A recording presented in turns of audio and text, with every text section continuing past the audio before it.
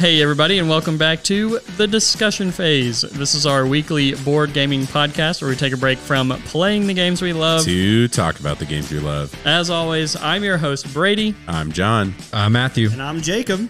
And I'm David. We got the whole crew, and you know what that's for? The Top 10. Top 10. And just before we get into that, apparently Matthew and I need to stand trial for our sins from last week. So stay tuned. And buckle up.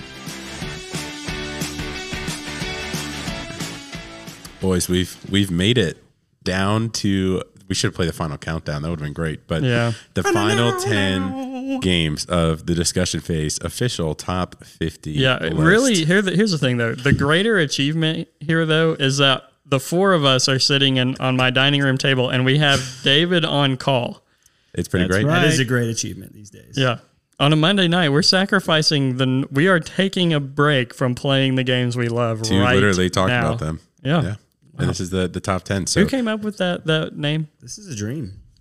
was that Brady? That was me. That was it's a me. good little I feel like you slogan. set yourself Thank up you. there, Brady. Yeah, I did. Yeah, nice. But so we are going to do our top 10. That'll come in a few minutes. We have a few things. We have some business to take care of. Wait. Before we take care of too much, before we get super heated, I just wanted to highlight because, and I'm sure you guys are experiencing this as well. We're kind of just into the new year. Yeah. And we have gotten to play around just a little bit with John's Christmas gift to us, which is a role-playing calendar. Yeah. It's a role-playing calendar. So it's like one of those day calendars where you rip the sheet off every day. Yep. Except this one, it's got a space theme to it. So it kind of reminds me of something like Mass Effect. Yeah. That's kind of what the vibes I'm getting from it. And so right now we're kind of just, obviously in the first week. So it's kind of taking us through a little bit of a training mission type of thing. And getting our feet wet. But what have you guys thought about this so far? It's been fun. I mean, we're doing the prologue. We're about, a week in now.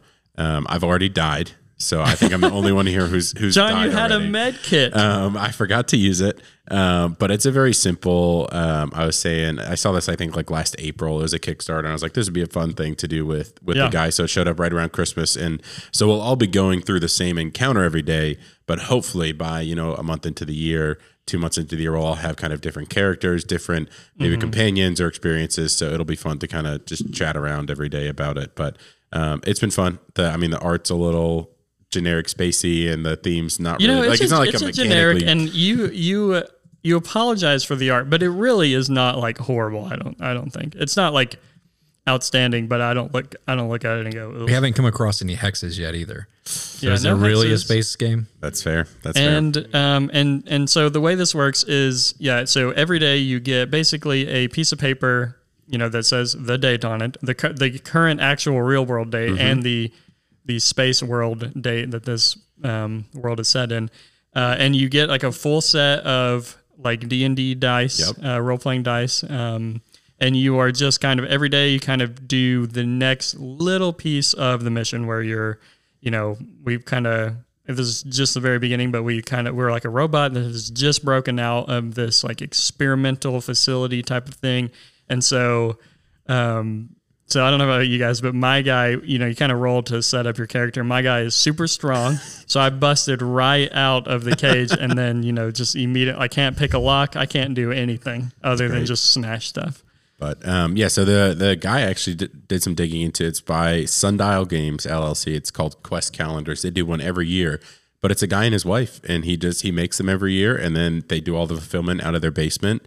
Shipped through, USPS. I was a little surprised because I started doing it and I got very excited. I'm like, okay, and I am, I'm more partial to, unlike David, more partial to generic fantasy over generic space. And so I was wondering about getting one for Tara and her D&D group and me, and then, I could kind of have another calendar group going. But yeah, they just do one a year. Which is a little surprising. There's just so, and if it's just a husband and wife team doing the writing here, then I guess I can see, but these are super easy to do. And I'm surprised I don't have a fleet of them at this point. I'm sure they will sometime in the future. But you'll have to stay tuned for our many adventures. I know you can get different kinds of ships. There's different like kind of pre-made classes. You can create your own hero. So I already know what my hero's name is going to be. yeah, what's it going to be, Matthew? Eon Flux. Eon Flux. Throwback to Gloomhaven. Yeah. And it's like, it's just enough during the day where I can look forward to it, do the quick thing, and then, kind of be done. That's nice. Yeah, I have mine right at my desk. So it's The dice are really pretty too. The dice are pretty. Did it come with the dice? It did come with the dice. Yeah, David got scammed. Somehow I'm missing a D100. So sorry, David, if I find it around my house. Well, that's I'll mail it. Honestly, you I'm don't even really need excited it for the it to first come in. So while. should be coming in tomorrow, I think. Hopefully, yeah. You have to have some speed running catching up to you. It's honestly not that bad. Yeah, but I do think it's an interesting kind of concept because we've talked a lot about like Legacy of Dragonholt, where we enjoy the idea of kind of free decision making and how that impacts the world, but yet just enough structure and boundary to where you just don't feel completely lost. And so I'm hoping it kind of gives you some kind of structure of the story going forward, a focused kind of D&D kind of experience. All right, David. I think you also had a game or two you wanted to catch us up on. Yeah, absolutely. So the first one is a game that I picked up in a trade at PAX Unplugged, and that is Dogs of War. Now, Dogs of War has been out of print for a long time. Was this the old CMON game? Yes, it is. It is area control with fancy hats. Now, look, with the miniatures that Castles of Burgundy is ripping off. Yeah, it's the castles, the new Castles of Burgundy. Yeah, I remember miniatures. seeing this. But it's got asymmetric factions, it's got negotiation, backstabbing, worker placement, tense gameplay, and it's all wrapped up in about an hour. And it was really, really good. So it's a hidden movement game? Give me more, David. It's a hidden move, exactly. Well, it's not quite a hidden. It doesn't meet the qualifications of a hidden movement game per Brady, which we should discuss that at some point. But Brady, you need to be held accountable for quite a few things. Yeah, that's right. But I'll just say this. I played with a group of guys who have played like a couple of games. Some have played Clue, some have played Wingspan. And so I was a little nervous going into this, and everybody had an absolute blast. It was so much fun. And everyone wanted to play immediately again. We ran out of time for the evening, but we have a game planned again. So is it a longer game? No. I mean, it plays in about an hour. Now, these were newer gamers, so it played a little bit longer for them. But I would say, like, if the five of us played, which it plays best at 5, we could easily get that done in an hour and play back to back, and maybe draft factions and do all that fun stuff. Is this going to be another Tammany Hall for us? Oh, this is way better than Tammany Hall. Oh, really? It's 1,000% better than Tammany Hall. Not surprised. It'll be on the top 10 next year, word. I guess. Well, David, are there any, this game came out in 2014. Are there any games, because, I mean, really, we hadn't heard about it before you mentioned where you picked up at PAX. Are there any games that you feel like it was inspired by, or games that it has so the inspired? designer is Paolo Mori, which made Blitzkrieg and Caesar. And so both of those games, as far as like a 2-player distillation, are very tense. They feel like a dance, that sort of thing. Yeah.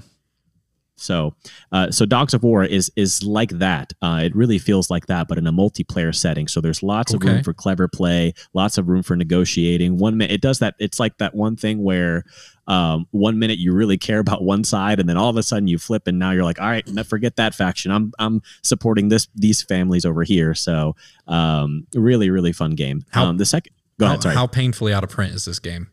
I mean, to get the base game and some of the expansion factions, it's going to cost you maybe $200 to $300. I'd say. But David, there's always the option to trade. That's right. Let's just say, even if it wasn't out of print, you could buy it 50% off in retail. David would still trade for it. There you go. David, trading is the real game. That's the only reason I'm in this hobby. You definitely have me hyped for that one. Yeah. So I'm excited to play it with you guys whenever we get together again. I think you'll really enjoy it. The other next game that I wanted to play is, I will just say this. I think a few of you guys have played Keyforge. This is the game that I think I wanted Keyforge to be, and that is Mindbug. Now, I think those who would enjoy it most would probably be John, and then maybe Matthew or Jacob. I don't know if Brady would like this or not, but it's like a 2-player dueling card game, except it plays in about like 5 to 10 minutes. And the crux is there's these great cards, powerful cards, card combos, but at any given moment, you have a mind bug that you can play on your opponent, that when they play their card, you take their card instead. Now, you only get 2 of them over the course of the game. So what this tension that it creates is, do I play this card at risk of them taking it, or do I try to make them think that this is the card that I want them to take, so that I can then make them run out of their mind bug. So now I can start playing my actual combo cards. But then you risk of, well, if I wait too long to play my powerful cards, then they're just going to beat me. So there's just this great tension throughout the whole game, and it's all done in about 5 to 10 minutes. A fat stack of cards. Each game is different. So highly suggest. Is it like a shared deck, or or is it like kind of split up into different factions? Or something? So there's like a card. The deck plus the expansion is like 60 some cards, and each player gets 10 cards, and that's the game. So you're only ever playing with 20 cards total, and then 10 cards yourself. So the variability is very, very high. The comparison to Keyforge there, I find interesting because that's like, well, I guess you don't customize anything in Keyforge, but you have like a full blown deck of cards. This kind of, it's more sounding like Critters at War than where it's like a smaller deck. Oh yeah, I would say that's probably true, because I think like it's not overbloated with keywords, but if there's just enough variability in the cards that it's like after a game or two, the rules and the keywords take a step back, and now the mind games come to the forefront, which I've played with Sam now, I think about 4 or 5 times, and we both really, really enjoyed this one. The art is kind of give or take. Maybe could have gone with a better theme, but the gameplay is quite good for what it is. Love it. Well, thanks for sharing about those. It's definitely always fun to have some new games brought to the table. I know. But the thing is, his new games are impossible to play unless you play them with him. Yeah, see, that's because he wants you to go visit him, which you haven't done yet. Listen, I've always say I have Fridays off. You all let me know. Yes, and the invitation has been open to you, Matthew. What are you waiting for? You could drive, Matthew. You have. Alrighty. Well, so listeners, if you listened to last week, our 20 through 11, you may have noticed there was a small gap in knowledge between Matthew and I. He's changing the narrative here concerning a certain game. And we apologize and said that we wish the other guys were on.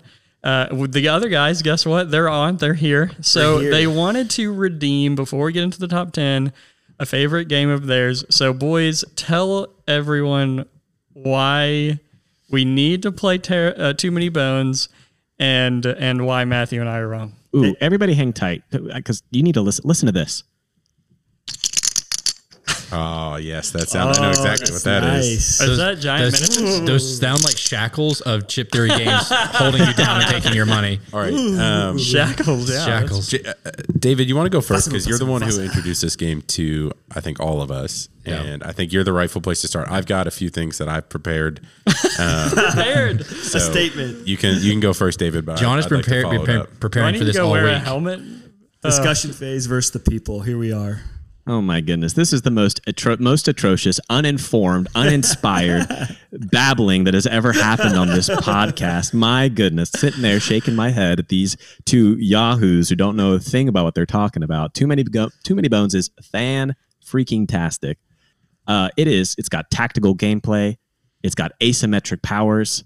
It has got one of the few co-ops that I actually will entertain playing, and not just entertain, like I actually enjoy and look forward to. Hey, I'm right there with you. I'm not a big co-op guy. That's one of the strikes. I'm not, and that's right. So Brady, you and I are kind of like have that bond between us, and that a co-op game really more or less, you tell me that it's already knocked down a few points.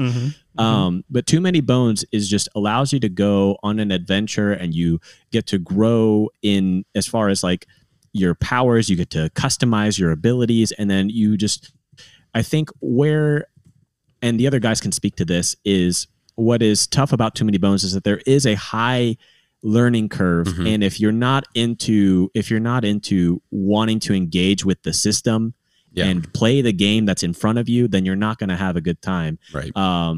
And so, I mean, the other guys can add to this, but I think to me, Too Many Bones is just a charming game that there's nothing else quite like it. And that's why I love Too Many Bones. It's charming and there's nothing else quite like it. Yep. And if there is, maybe someone tell me what it is, because as far as I'm concerned, there's not. Plus, it only comes out of Chip Theory, David. It only comes out of Chip Theory. So I mean, adding on to what David said, right? So first off, it's a beautiful production. I understand that it's not miniatures, it's not flashy, but I think there's something really satisfying to playing the game. It feels like you have, you get your money's worth, right? It's fun to click the chips around. Honestly, it works really well for being able to tell what's on the field. I really enjoy being able to like stack the health chips underneath. It's a good visual representation of, what baddies may or may not have lots of health, but kind of at a higher level, right? I think mechanically it's an extremely sound game, right? Just in general. I think it's a lot to learn because it's really keyword soup to start. But it really does have a lot to offer in the mechanics section. So the combat's really fun. But overall, it's just like a work of love. Like, I don't know how else to describe it because there are some things that I won't spoil hidden within some of your games. Gameplay content. You might need to do some digging to find it. But the amount of love that this company puts into their games, it's like, I feel like I was getting trolled by saying I was, a simp for, Chip Theory Games, but I feel like Chip Theory Games loves me as much as I love them. Like, that's how I feel when I'm playing their games. John, what do you call someone who? It's like, and then you got like Simon, who's like the abusive boyfriend that like you keep going back to because they like buy you nice things. But Chip Theory Games is like a warm cup of coffee. But John, what do you call someone that it only loves you because you spend money on them? That would be Simon, bro. That's I'm making the comparison that Chip Theory gives you way more than you. You're pay a sugar for. daddy. You know how much they wants to charge you for shipping? They reward the Come On Comics thing that's come out. They want to charge you $30 to ship you a small comic and a couple of miniatures. That's what they want to do. I guess what I'm saying though is Chip Theory Games will charge you. But how much? Zero. How much coffee did you have to buy to get those comics? You guys are so wrong because it wasn't even coffee that had the chips in it that he got. He got coffee from the company that makes the coffee that partners with Chip Theory. If I saw your picture right, David, maybe I'm wrong. So that's there was right. Not all that coffee that I bought was just from Bones Coffee. That was a gift from my mother-in-law. Coffee. That was just Bones Coffee. It wasn't even, y'all have been roasting him. You've been so wrong. But I guess my whole point is that Chip Theory Games is a game that rewards you for investing in it. But I also think Chip Theory Games as a publisher, the reason I like them so much and I'm so interested in all their projects is you can feel it's a labor of love. It's a small team. You can tell they're making it because they love games, not because they're trying to make a bunch of money. Their costs are justified by the components that you buy. Yes, they're over the top. A lot of people would say it's not worth it, but I'll give you this right now. When it comes to, like you're talking about this whole thing as a labor of love, small company, all that, and it still looks amazing. That is all of the reasons why I philosophically refuse to play Splotter games. Because everybody says the same thing. They're like, oh, it's a small company. They, don't have a lot of resources. They're running on like an 80s computer, blah, blah, blah, with all the graphics. And yeah, so I will say I very much like that aspect of, Chip Theory Games that I think you've compared them to like Apple products before with their sort of packaging and marketing and that sort of stuff. And I do like that. It was the Apple Store. You feel cool going to Chip Theory Games. Yep. But all of that I feel like is extra though, because if you pare all of it down, I still think foundationally it's a great game. David's point, it's a co-op. It's also a solo game that I enjoy to play. I love reading through the encounter cards. I think the humor is so fun. It's lighthearted, but it's also a strategic challenge. Okay. Another thing now, because David said that I was uninformed last time, and I will admit that I'm uninformed. Yeah. So I'm asking a genuine question here. One of the things that draws me in to a co-op game, as Jacob knows this, is a sense of story and progression. So like Oathsworn, Pandemic Legacy Season 1, even a little bit of Gloomhaven.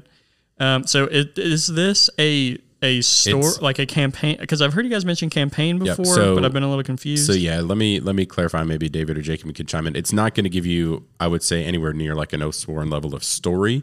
The way the game works is that you basically build an encounter deck. So maybe there's 30 or it's like 40 something encounter cards, and you'll maybe mix in 8 or 9 of them, and then you'll mix in some that's specific to the tyrant. And every day you're drawing a card, reading the text. So if you play 20, 30, 40 times, you'll start to see some of the same ones and remember them. Yeah, so it's not really like a branching narrative. So each encounter is kind of in its own vacuum, and they don't really link to one another, with the exception of like the tyrant encounters. But Jacob or David, anything else you want to say about? I think what I enjoy about Too Many Bones is the character progression. So yeah, the narrative, it's there if you want it to be there. They've written all sorts of silly like little encounters that you're going on this kind of like, basically you set up this deck depending on how many days, which is how many cards you flip of encounter there are. And each of those encounter or days has its own situation happening, and there's a lot of humor and whatnot mixed in. So the story is there, but not like it's nowhere near what you'd hope for in a Pandemic Legacy or Oathsworn or whatever. However, the character progression is what I love about Too Many Bones, and you can customize that to how long you want to play. Right. So there are games that you can play that John and I ran a scenario in 45 minutes the other day. We crushed it. But we also ran a 3.5 hour one a few weeks ago. So it's kind of like, how long do you want to take? How much do you want to build your character? Yep. How much, like, how big do you want to build it out? And if you want to just send it, you can just create a character, just send it on a tyrant encounter, just make it a little challenging on yourself, just have fun on a one shot. So do you customize your character and it continues to be customized? I mean, as it levels up? there are pre-made paths. So each character has, I think it's like 20 skill dice. David, check me on that. Yeah. 20 skill dice. So it's preset what abilities or things they can do, but each game you're only getting 4 to 6 of them, maybe, depending on the path. Right. So you might want to customize and try different combos. And the campaign thing we talked about is effectively a way to take your same party, whether you're doing it solo or with multiple, and face multiple tyrants. So then you're building up to, by the end of it, you might have, 12 skill dice and upgrade your base attributes as well. So like you can make the play longer and extend it over multiple sessions using the campaign. And there's like epilogue cards that might give you special rewards. But again, it's not like a branching narrative. But I honestly don't know if you'd really enjoy it, Brady, and I just wanted to make sure we had the opportunity, and it is okay. There are plenty of good games. Let me ask you this. Is there a little sneaky character I can choose and run around and steal all your coins with? No coins. No coins. Yeah, it's out. It's out. Yeah, that's fair. It's just not for you. But we have to remember, this is not Too Many Bones trial. This is the trial of Matthew and Brady. Absolutely. My criticisms of the game is I thought the combat was very uninspired. And I just how can you say that? I just think it's so wrong. Yeah, you already said your piece. You've not played it enough to say the combat is uninspired. Like I think the combat is fantastic. The positioning is so important. You said specifically that movement was not important, and movement is the most important thing outside of like what skill dice you have for maneuvering the combat around, because you can manipulate the focus of the monster and move them in specific ways so that you can avoid attacks from them, but also you can line up things so certain attacks have an AoE, certain attacks the enemy has an AoE so they can hit you, but you can also position yourself in a way that it hits the opponent. I think you just didn't engage in the game enough, so you didn't care and you don't have a good recollection of what it is, so you're just casting it off. And I think there's like also like speaking for myself. Depending on the enemies that come out, there's a lot of situations where sometimes you're playing a little bit of push your luck. You're like, okay, I know that this enemy over here is going to be really bad in about round 4. So if I can get this cleared out before then, I'm good. But if not, maybe I need to start attacking him earlier on. There's just so many tactical considerations, and because of the variability of each baddie that comes out with all of their different abilities and how they affect you depending on your position and the ones that are around them. Like there's just so many tactical decisions. I can't think of a combat system like it as far as like any other game that I've played that I've enjoyed as much. I mean, it's certainly better than the combat. I mean, maybe there's not much of a combat system, so to speak, with Spirit Island, but this is definitely much better, as in my opinion, than something like that. It feels way more engaging and more inspiring than the puzzliness of getting rid of enemies in that game. One thing that I'll also add that you guys mentioned about like the chips over the miniatures. Personally, I think the chips are better. If it was a bunch of miniatures, it would be such a cumbersome game. It would be painful. The game would be like 3 times more expensive because you don't understand. The chips let you just immediately set up those combat encounters. You don't need to pull a baddie and then go fish for a miniature that works for him too, right? It's like the whole way the system works. But Brady's over because here it's not miniatures, it allows you to have the different like keywords and things on there so that you can each enemy is going to be varied. Whereas if like, all right, I got a reference to see what this monster does. If it's a miniature, let me go pull out my reference sheet there to see what that. No, it's just like it's printed. David, you just wait until you play Cloudspire. And you'll have a whole new appreciation for keyword reference sheets. I'm just saying, I was hoping this time. This was a lot of time. It was a lot. We said a lot of good things about Too Many Bones. We just didn't say enough bad things about Matthew and Brady. And that's really all I wanted out of this. I just wanted to roast them. I just felt like I just wanted. Well, we didn't even touch their takes on Kemet or some other games. Spirit Island. And Brady, Matthew's not played it at all. Are you going to roast me right now? No, all right. I will extend grace. This is grace. No roast. Brady's been However, I think one thing, this conversation we go around the Discord, our group is we love to hate and we have a lot of fun. We pick on each other a lot of roasting. And there's a lot of roasting. You should see our group chat. It can get volatile sometimes. Oh, yeah. But we always come together around the table, except for David. He wants to play. He wants to come around the online table. Usually the intensity of our conversations depends on how much ibuprofen John hasn't had that day. I keep a book of grudges up in my room, a book of transgressions. And here's the thing. Bound. Yeah, it is. And it is carved with the blood of my enemies. And it has just gotten so thick that for a while, like I thought David was going to come along and not just immediately jump in the book. I thought John was going to do the same thing, but nope. All of these scallywags. All of us have a place. Yep. That's really the only thing that we have in common. I think David fell the furthest though. Yeah. What was it? Well, like he was introducing me to games like Blue Lagoon, like Babylonia, Watergate. all of these great games. But then he just kind of has taken up, like he can't play as many board games, so he wants to drop in spicy takes and throw flames on fire or fuel on fire. Especially back I'm going to throw this back because it's still this very long transgression right here with the he was doing that with the speed paint situation. I did not enjoy that. John, I thought you were going to bring up Bunny Kingdom. That got heated. Brady almost went home on that one. Yeah. If only he had a ride. Matthew's car, yeah. That's right. Oh man. I think just what everybody needs to know is whenever these guys say we're going to review a game, know that they've either played it once or they've played about half a game and made up their mind of what the game already is and how it's going to play out. Yeah. But hey, at least we didn't get a free copy from the publisher before we did that, which is what 90% of the content creators do. We spent our own hard-earned money on it. Yeah. Typically, one of us has an overpowered ability, and Matthew just says that person's overpowered and just goes after him the whole time. Yeah, we have a running joke that if Matthew's winning, the game is great. It's the simple flow chart. But if Matthew is losing, then it is a game problem. I've still, to this day, I've known Matthew, we're coming up on almost 3 years now. To this day, have never heard you admit that you did something wrong in a game, and that is why you lost. It has always been a game problem.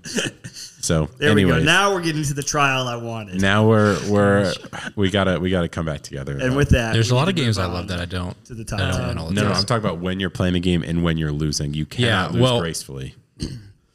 You can't. All right, Matthew, you beat your tongue there. I'm proud of you. He did. Good job. I'm just listening. Hey, I had some ibuprofen before I came. Don't worry. He we have for the top 10 compiled our own predictions with the exception of John of what our top 10 is going to be. So we've ordered them.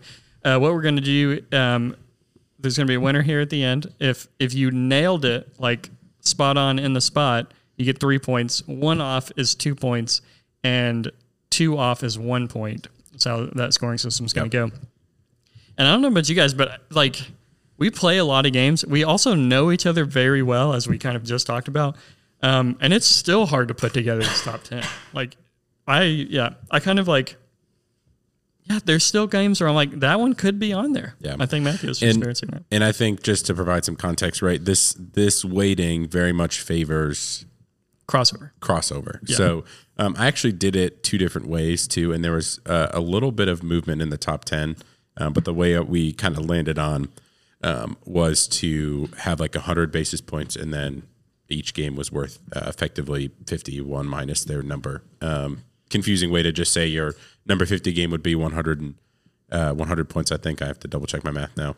And that we just didn't want your number 1 game to be worth 100 or 50 times more than your number 50 game. So some people can game the system apparently. Right. Yes. So your number 50 game was worth 101 points and your number 1 was worth 150 points. So if you had a crossover, one person's first place game is actually worth less than 2 people's 50th game, because we wanted to make sure it was all based on collaboration. So, which is the way it should be. It should be. All right. So with that, John, hit us with that number 10, because I've got it written right here. Are you guys ready? We did leave off with Watergate. David, did you send us in your... Yes, I have. Oh my gosh! I can't believe I forgot about this one. It's too late. If you want to say the name of it, I will put it in your empty spot because I've not said anything yet. No, don't give anything away. No, I've already seen it, and I feel like an idiot.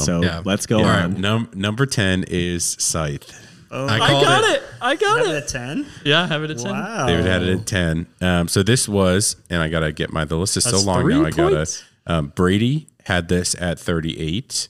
Matthew had it at 35. I had it at 19. And Jacob had it at number 9. It is absent from our good friend David's list, and it is up 9 spots from last year at 19. I put in. My guess was that it was at 8. David, when's the last time you played this? Oh, it's been a while, and you know what? I'm really if Brady has the his copy up for the friend price, I might be inclined to purchase it because I think Maybe. Honestly, but I'd sell you mine. The painted minis before I'd sell you my base game if you want it for the friend price because I have moved like. As a collective group, we have all of these great games that if somebody's new to the hobby, we can throw at them, and Scythe is one of them. It's not one that like I particularly love, which is why I didn't have, but you guys did. But now that I moved away and I have new people that I'm trying to like bring in, I think Scythe would be an absolute hit with them. And I think the other thing is that you probably haven't played it enough to like just you'll beat them to start, but it won't be the discrepancy of like playing Matthew or Steven where they're just infinitely better than us. So I think this saw a bit of a resurgence this year because we did jump on the Rise of Fenris for and a we couple added weeks. in the random map set. The random board, the modular board, which was a big deal. So absolutely loving Scythe. It's a great game. I probably wouldn't play it now, like with Matthew or this group, without that randomized board, just because I feel like I have a fighting chance. When we're able to kind of randomize the setup. Matthew, trying to peek ahead on the list over there, friend? Scythe is a game that I feel like I have a good game like 1 in every 5 games. Like I'm good 20% of the time. But it's game. so and when I fast. find it, You mean it like feels a so good. successful game? Yeah, like not a like game a where I fun actually game. win. No. I have fun games every time. Yeah, okay. It's just that I usually do very poorly. My engine doesn't get. And I think the big thing that too. has us willing to go play it is that we can play it in 45 to 60 minutes. Yeah. Reliably each time. But because this was a 2-hour game the setup, and a was like 10 minutes slog at least. I don't think it'd be getting to the table nearly as much. Agreed. But I'm excited. I'd love to finish the Rise of Fenris, get some of those unique factions in. Spoilers. I probably Spoilers, am more but- excited about finishing Rise of Fenris than I am about playing Oathsworn. Oathsworn or Frosthaven. I would rather finish the Rise of Fenris Wow. before I do any of that.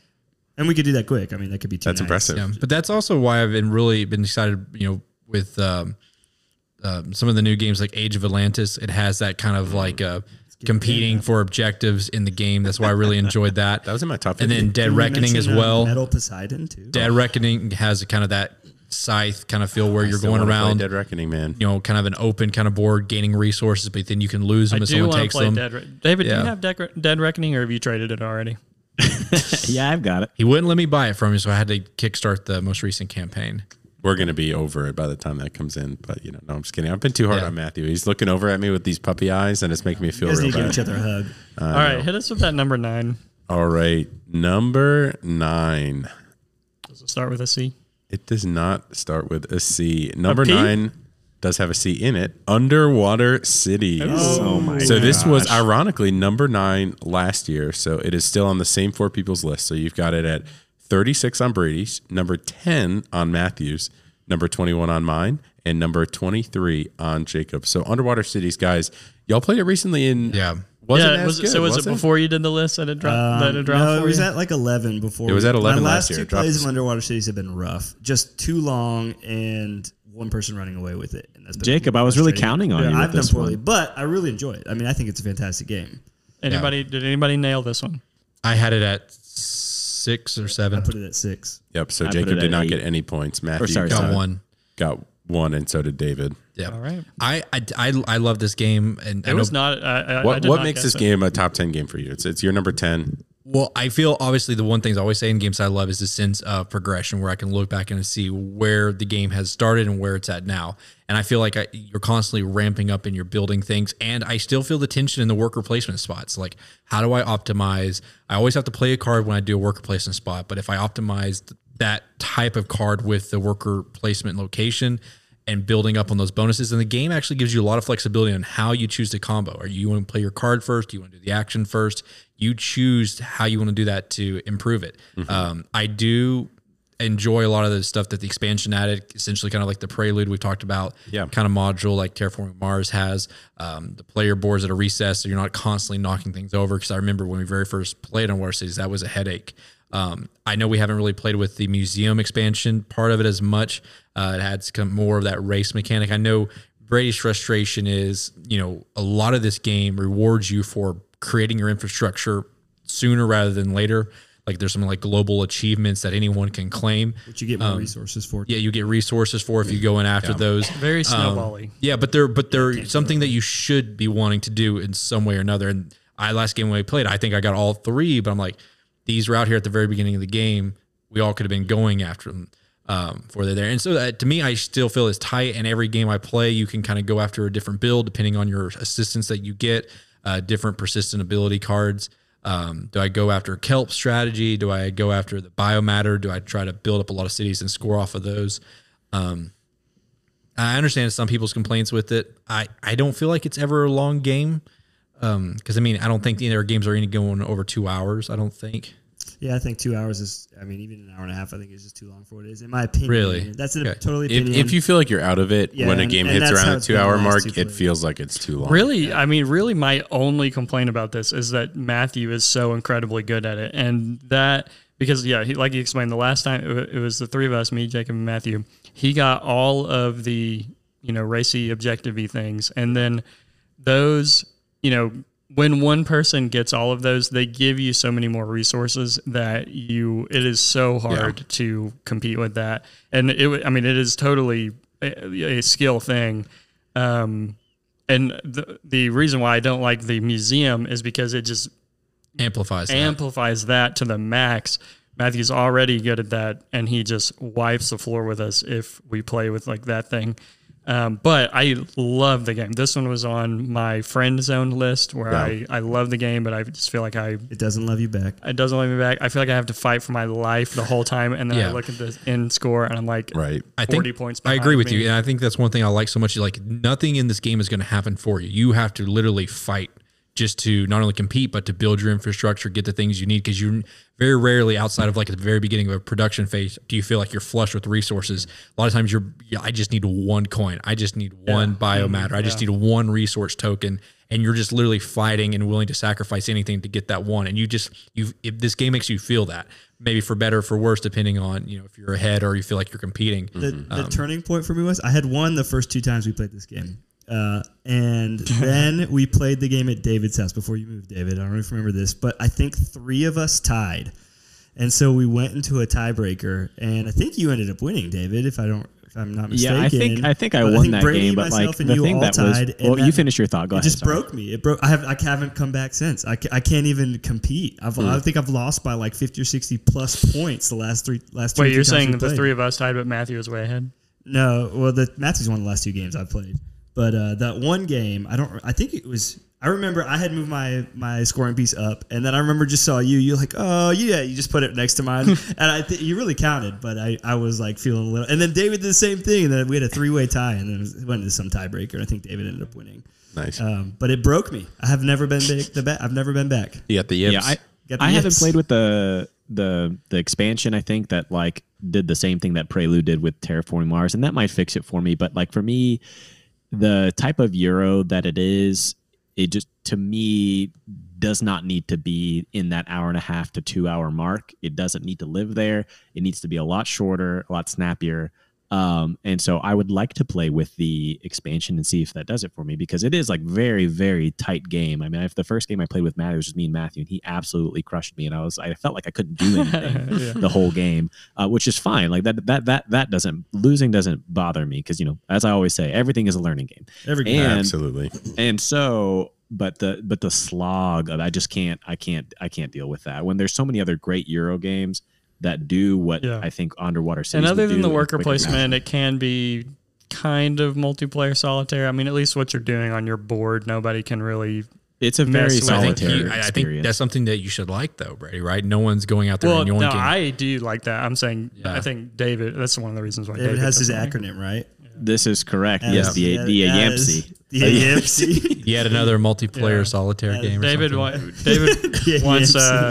wants meteors that he can send down and crush. I mean, you are competing over the turn priority. Well, that's huge, right? Being turn first priority. The end game scoring cards that are there at the beginning. That of the is game. make or break. Well, but it's not because you're looking over at somebody's board and saying they're going to do this. When turn, you're I'm Matthew, gonna do You that. do, but that's Matthew, the thing is, you are, yeah, because all how you get those objectives is how you're building your infrastructure. So I look when I'm playing at my opponent's infrastructures, and I know how many turns if they optimize, like are they going to get that objective in 2 or 3 turns? Okay, they're probably going to get it in 3. So I know I have 2 turns before I have to go after it to where I can do other things, right? And to me, that's where I'm playing the game. You think Matthew's going to let you get those sheep, David? Absolutely not. Well, there's He is another yoinking game those that I've things. not seen on the list that I'm thinking of that does yeah. that a little bit better. So Yeah. we'll see. Well, speaking of David, Go number All 7. right. Well, so that was our what, number 9? that was number 9. number eight. Fantastic Underwater game. Cities. So number 8 is a game that would have made everybody's top 50 list, but it is not on one person's, and it is off that person's list because they love this game so much. They got a digital version and then lost so many times to the easy AI that they didn't like this game anymore. It is Terra Mystica, not on Brady's list. Wow, speak of the devil. Number 8. It is number 4 Oh, I got 2 on points on that one. Matthew's list. Number 48 on mine. Number 26 on Jacob's, and number 9 on Mr. David's. So sorry, this one is not on my list. It is not on your list. Those Brady, AI what are bots. you doing? Those bots. If we need, will you play Terra Nova if I pick that up? See if it That's re-engages like your love. My Little Scythe, but for Terra Mystica. So this is actually a game that probably because we play it so infrequently, I will suffers because of never that. Internalize. No. I will never complain about us playing this game because Sure. we rarely ever play it. But I am just like embarrassingly bad at this game. I like it, but in Underwater Cities, I talk about having to fight for my life. In this game, I feel like, somebody handed me a stick and I don't even know what to do with it. The thing that I feel insecure about Terra Mystica, and I like it. Obviously, it's high on my top 50, but I feel insecure. I feel like everybody at the table knows what I should do except me. Right. Every time I'm So- thinking, I'm like, they know exactly where I should put this piece, and because I didn't put it there, they're like just salivating. They're Yeah, I excited. mean, this game dropped 37 points on my list, so it was number 11 for me last year. We don't play it. I'm slowly but surely typing up my top 50. David did a great list. If you haven't seen it, he dropped a link on our Discord. But just kind of walking through all your 50 games, saying what you liked or didn't like about them. So as I was writing about Terra Mystica, I think it's a fantastic game, and it is a game that you can sit down from turn 1 and you're salivating, being like, I can plan out my entire, effectively almost game. Obviously, you need to be able to maneuver when people move close to you, but the asymmetric factions are awesome. Like, I don't have a lot of bad things to say about this. I think it is a brain burny game. I remember the first time I played it, had a headache at the end of it, which is fine. And repeat plays great. Like, it's a good, challenging, thinky game. But I think honestly, what's dropped it so far down is that there are games of a similar weight, and I think almost specifically Lacerda's that I really enjoy, that offer me that same kind of heavyweight challenge in a more appealing theme and package. Maybe not the same level of interaction that you get in Terra Mystica, where you want to be like just close enough to people, but not bad. But I think also, Jacob, what you said about feeling like you did something and then being like, well, that was clearly the wrong move, and then you feel stuck. I had Gaia Project, which I don't think made at least this top part of our list a little higher than Terra Mystica in my own personal top 50, because I like some of the spatial elements and what they did with the research It's track. a little But, more freeing. Terra Mystica is absolutely a fantastic game. Like, no hesitation. It's top 10 for 2 people here. Just for me, I think there's some better looking games that are of similar weight that I enjoy more, which is just why it fell down and we don't play it a ton. Champion it for us, Matthew. Yeah, and I want to hear David too. This was number 4 on my list, and any of my top 3 or 4 games and on a given day could interchange, but this is a game that I absolutely love and adore. I don't have, since some of the changes they made with like the turn order structure with the expansions, I don't think I have any single criticism of this game. I feel like everything I love about board gaming, it just takes it and forces you to bring all your tools to the table. It has a perfect mixture of player interaction to where you're just not like taking things and being spiteful to players, right? But it's so important about where you are and how you're placing yourself next to other people, about building your engine, but just not, we always say it's not what you do, but it's when you do it. Looking at your opponents, looking at your opponent's resources, knowing what they can do. Do I go after and claim or terraform? I'm playing with a player shield every time I play against Matthew now. I'm getting a player. I'm just getting custom player shields. Never shields. look at my player board again. Yeah, but I mean, because so much the game is beautiful, and the concept is you want to be close enough to people because you get some discounts in building if you're next to people. Yeah. Right. But if you're too close to people, then you can get kind of encircled, and then also people can be terraforming spots that which is land away spaces from what you want. away from what you want. And so, because a lot of in-game big bonuses are network type in-game bonuses. They're all different, but there's some form of giving you bonuses for connecting and creating networks. And so it's this beautiful tension, and then also knowing how to optimize your unique special ability. There's a lot of different focuses. You can focus on trade. You can focus on your priest, on the cult track. Yeah. I do think the cult track was a little more fleshed out in Gaia Project. Sure. I would say that was more interesting, but I don't have any complaints with the way it is now. I mean, you don't want to add even more complexity onto something like Terra Mystica if you don't have to. Hey, David, have you played Gaia Project? I'm just curious. No, I haven't. I am really the generic fantasy theme of Terra Mystica speaks to me more than the generic space theme of Gaia Project. But I am really keen to try that. We should boot that up on BGA. The BGA implementation wasn't terrible. It was actually the first time I played Gaia Project with Drew, who's in our Discord. He absolutely walled me. But I mean, Terra Mystica, I think it's a fantastic game. Yeah, and the designer of Terra Mystica I saw at Gen Con when we were there. They were demoing kind of the Age of Innovation. Is that what it was? That was the name? Something similar to that, but Yes. it's kind of the new successor. It's not the Gaia Project to Terra Mystica. It's kind of like I don't even know if I would say it's like Great Western Trail Argentina to base Great Western Trail, but it's some basic core concepts. Like some big things they change is you can interchange powers, so powers aren't necessarily set to a specific faction. So some customization there. There's a new type of building. It brings in maybe a little bit more fleshed out of a cult track system. So this is a separate game from Terra. So this is kind of I guess you kind of call it a sequel. Okay. Right. So it is like Argentina. Yeah. Gaia Project is the family, but this is kind of keeping more with like the fantasy theme. Sure. Yeah. Maybe slightly more modern. So it's some years into the future from Terra Mystica. So I'm excited to try that out. Obviously, they have Terra Nova, which is kind of the lighter version of the game, which I think is really smart. Kind of the more family friendly game of it.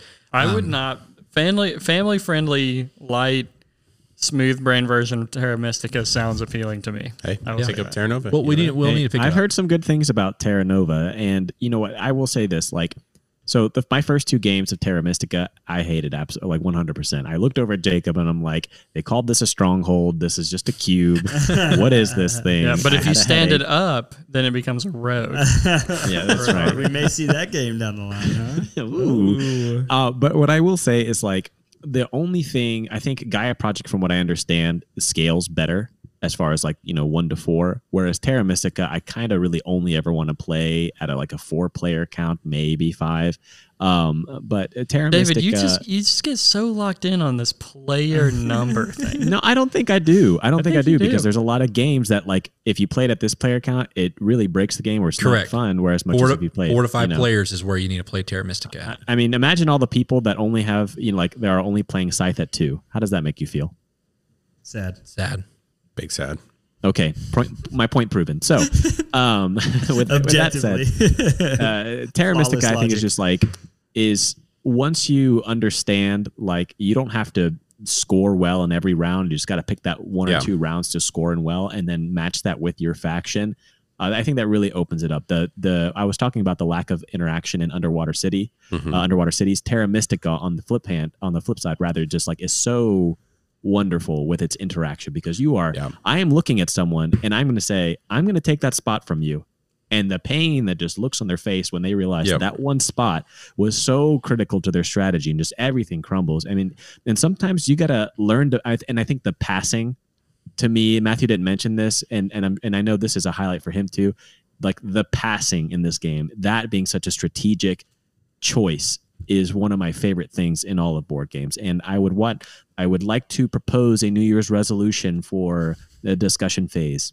I'm here they for would it. like for us to play Terra Mystica on BGA 10 maybe by like 10. once a month or something. Oh like yeah. that. Well, let's get an and async try game out going. these new fan factions because they are freaking bonkers. I mean, Oh they're yeah, we didn't even absolutely- mention that. They're supposed to be, they play Written out, testing these and then actually having a viable, cardboard actual components for the fan factions. And a lot of famous designers and stuff in the board game industry had their hands on influencing and creating some of those factions. All right. Another high caliber game in the discussion phase. Top 10. Number 8, Terra Mystica. All right. Number 7 is a new game to this list. Oh, Oh, And it is a game that has inspired a great phrase that Brady Here it is. has coined. This is Castles of Burgundy. what? It is number let's 8 go. on Brady's. 2 points. Number 49 on Matthews. I regret everything. I'm sorry, 6 on Brady's. 49 Hang on, on Matthews. I put 6 this on on my mine. list. Okay, 6? 6 on mine. Not on Jacob's. And 15th on Davis. This is one of my favorite games. I It's good. absolutely Wait, and it's not on Matthews? love this game. It is 49th on Matthews. Matthew. This is a stellar You put this in the game. top 10. You put this in the top 10. You put this. I feel so You responsible. I apologize. Are you surprised it's top 10? So Very Brady, let's surprised. step back. What was the phrase that you inspired, and tell us some of the background around Castles So Burgundy. this If it's worth. game, yeah. So if it's worth, basically, so I say if it's worth, like the short phrase is if it's worth playing for 40, it's worth playing for like 200 or whatever. 400 would. I thought you No, were about well- the same, 40, Those dollar 400, bills Don't are hold Yeah, back on us, 600. Brady. So yeah. Anyways, the concept here is I have gotten to the point in my board game collection to where only great game, like outstanding games, make it into my collection at this point. And so, what makes a game go from good to outstanding? It's Sheep got good munchers. gameplay, but it looks bad. So. Make Sun it drop sheep. sun dropped sheep, huge. Okay, actually, so this legit. We played Castles of Burgundy yesterday with my friends. Yeah. They are making so many quality of life changes with this new version. Like one of the things is the yellow kind of special powers. Yeah. You got to look those up in the rule Yeah, you book. can all see it every on the reverse time. side of the disc now, or the Yes. tile. So, they have them right there on the back. And there's a plethora of other quality of life changes. But yeah, and so this, I love this type of game. This is going to fall right there with It's a sweet spot. with Foundations of Rome for me, where it was a good game, but now it's a good game that everyone, when I pull that thing out, is going to go, what is this game? I Right. want to play it. The Where new- before, when you looked at that cover, you looked at the back, they're like, And honestly, what I'll say is that the new deluxe edition is beautiful, but all of my plays, and I think I played this game 30 plus times this past year, were all on BGA. Oh, that's right. I And forgot. while it looks, see, this is why Well, I it didn't looks- know about it. This is Yeah. why I didn't know. why it looks ugly, while it looks ugly on BGA, I would say it looks ugly. The snappiness of how good that goes, especially at like 2 players, if you're playing on BGA, I love it because you get right into the combos, you get into the draft, you get your abilities. You can play a game in maybe 20 minutes tops. And so I just think the rules are pretty simple, but every game feels different because you got different distributions of the tiles coming out. You have different strategies you can go for. And I really love, you're talking about in Underwater Cities, how Matthew gigabrains by looking at other people's boards.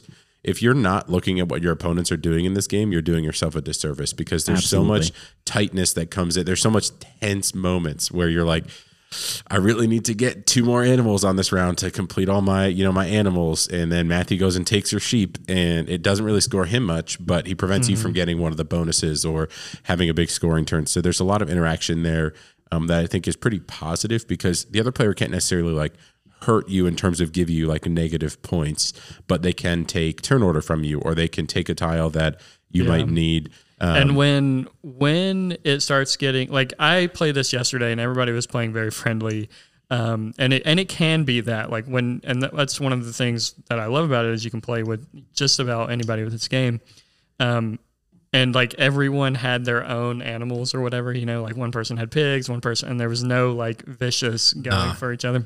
Not a chance. That's not how we play. I like diversity. No way. But when you are playing, kind of competitively, ruthlessly, mercilessly, like Matthew likes to play, that first player token is so important. And if you are going some crazy animal strategy, which if you're playing with Matthew, you just don't do it, then you got to go first player hardcore. I don't know. I like this game.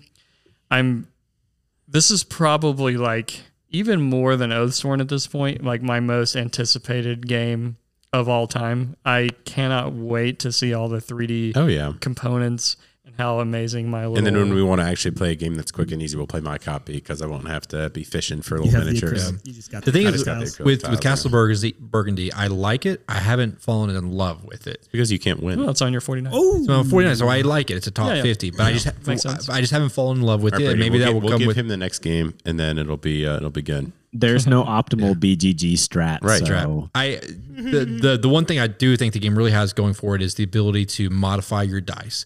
Essentially, your ability to draft is dependent on the dice you roll, and it's still tight. And so I think that's great building strategy. I guess sometimes I feel like some of those, all the maps aren't made equal on how they're distributed. And so I don't know if we have... True. The new version is coming with 4 of every map. There's going to be like an insane amount. And that's of what I enjoy. So BGA, usually I'll play on BGA where each person has the same map, which is usually makes it even more intense because you don't know where other people start when you pick your starting location. That's kind of the only other thing. Yeah. But I do like balancing it with everyone having the same map. Because the last couple times we played, I think we just randomly handed out maps or something like that. And I just felt like, I do feel like some focuses in the game are stronger than others, what it allows you to do. So some maps. How many times have you played, Matthew? I played at least 5. I've played it sometimes before. I think I was the first one to mention to Brady. I don't know if I was the first one to bring in the game. But you played it. No, you played it. Yeah, like I would disagree with like the map thing. I think they're all for the most part pretty balanced. Even if you have different boards, it means you're going to because part of it is the players balance it themselves. I think there's like one board that was apparently overpowered, and the game sometimes felt like it was maybe like we've mentioned before, maybe like a round or one of those last phases, just I actually still feel that way. As we were playing it yesterday, I was like, how do you just make this game a little bit shorter? So there are, I believe it's 6 rounds, each with 5 sub rounds in it or whatever. What I would do is just like reverse that. So make it to where you play one major round shorter, but each one of them is one longer, I think. And I don't know, man. Because like when I'm nearing the end, I feel like I really want an extra turn or two. Really? John, I feel the complete opposite. I feel like that last round, I'm like, I've already done what I need to do. Some games can be feast, some games can be famine. I think there's definitely some games where I'm like, if I had one more turn to place another city tile out, I could have gotten my full bonus. I don't really get the feeling of I wish I had one less turn because I like being able to complete what I'm trying to complete. Sometimes I think the tension is good of having to choose between one or two, but sometimes I feel like if you cut off a whole turn or a whole round at the end, you would kind of be left like halfway through and it wouldn't feel very satisfying. I like being able to get those trophies at the end and have kind of the planning from the first 4 rounds pay off. I think Brady and at least I really enjoy feeling like you can't do everything. Yeah. But I don't think you can do everything because you're never going to play a game of Castles Burgundy where you fill your entire map. I mean, I don't think you can do I don't think you can do everything, like this massive word everything, but I feel like a lot of times I'm like, I did everything I wanted to do. That's fair. Like, I achieved my goal. And that can be satisfying to me at least. But this game has room to grow. For me. And it will, because when that it's going straight to number 1. Oh, it's gonna be so good. I'm gonna get my wife hooked on it too. It's gonna be amazing. Yeah, this is Sam's number. I'm like, this is definitely Sam's number 1 game. As she does. When your wife's telling you to buy a game and buy the blinged out version of it, you gotta send it, man. You don't ask. Pull out that credit card. I don't know what I'm gonna do with my old copy. I think I'm just gonna like sacrifice it to as a blood offering. There you go. Hey, just put it up for trade. Yeah, but nobody's gonna want it with the new copy out. Anyways, Brady, I am biased towards games I own, so you can just pawn it, just give it to me, and then there you go. I've played it once. That's why I'll just give you a good deal, and then your the friend price. Yeah, well, then you will just be. Yeah, how many times have we played Battlestar Galactica? You can't pass up. I can't pass up a good deal because best deals are free. I played it once. I was the only new player at the table. Everybody else had played. I felt like it went too long. I definitely has room to grow, but I didn't love my first play. How many talking players about did you play castles? at, Jacob? Castle Burgundy. Did you play with There me? were 5. Yeah. Okay. Anyways, that is our number 7 game, The Castles of Burgundy. All right. Number 6, Matthew. You're gonna like this one, Matthew. Don't worry, it's coming up roses for you. PAX Pamir 2nd edition. So this Be was not still my That's ever one beating of this ours. heart. was It's one not on point. Brady's list. This was number 2 on Matthew's list. Holy cow. 43 on mine, 25 on Jacob's, and number 5 on David's. Matthew, your second Don't give me a favorite holy cow, David. It's your number game 5. of all Holy time. cow! You put it that high? Tell the people why PAX Premier has just Although shot up. don't speak it was 12. comprehensively because we've talked a lot about this game. So It was 12 on your list last year. It's up from 38. give me the short 6. version of why you love It it. was on my list last year? It was. Okay. I couldn't remember. The past couple plays that we've had of this game have been just pure joy. Like some people ask, does this game bring you joy? Does it bring joy into your life? It's a pack style game. We've talked about the card system. I call it kind of a mini little sandbox, but the dynamics and the openness, but still structure that the game gives you to create and make things happen, I think is fantastic. The conversations, the deliberations, the debates, the alliances, the betrayal that can happen in the game, the tension. Someone could literally be in dead last and still have a viable path to victory. The last game we played, everyone at the very end of the game had a actual viable path to victory if certain things happened the way they needed them to. I just think it's fantastic, from building your tableau to building out your infrastructure. And there's so many different strategies. Do you go for an economic strategy? Do you go for a strategy where you build up a tableau to be able to betray a lot of people, do assassinations, sabotage? Do you build up strength and influence on the board, so you're kind of controlling what can and can't be played? It's just a game that allows the players to make what they want out of it. So I can understand why someone absolutely just would not enjoy this game, would hate it. It would be any interest, but the game allows you, similar to probably another game by this designer, Cole Worley is going to be on this top 10. The game allows you to get as much out of it as you're willing to put into it. And so it just brings pure joy. And I get excited every time we've played it, and I look forward to playing it more. Yeah, I think this is a fantastic game. I've only played it once or twice, so that's why it's low on my list, but I see it rising with more plays. I had a hard time getting over some of the restrictions around playing cards, but depending on your allegiance, right? If you have a hand of cards that you don't necessarily want to play because it'll change your allegiance and other things, I got a little frustrated, with how some of that worked. But at the end of the day, great design. I think it created some fun moments on the table. Look forward to playing It's it better again. with age. It's a game that One of the it's better things with more that plays. you gotta tell people is not to be married to your cards, because there's one thing that people don't like is Yeah. to have a cool card that they just played and then in the next turn it gets yoinked. Yeah, you're right. And you just have to really tell people, like, do not be married to your cards. I promise you another cool card will come up, and it might even be a good thing that you didn't have that one in your tableau anymore. But I think Pax Pamir is, like, to me, such a beautiful game. There's a little bit, some rules that are kind of clunky with like the taxation, and then like the relationship between the tribes and the board versus the political cards in your tableau. But I mean, overall,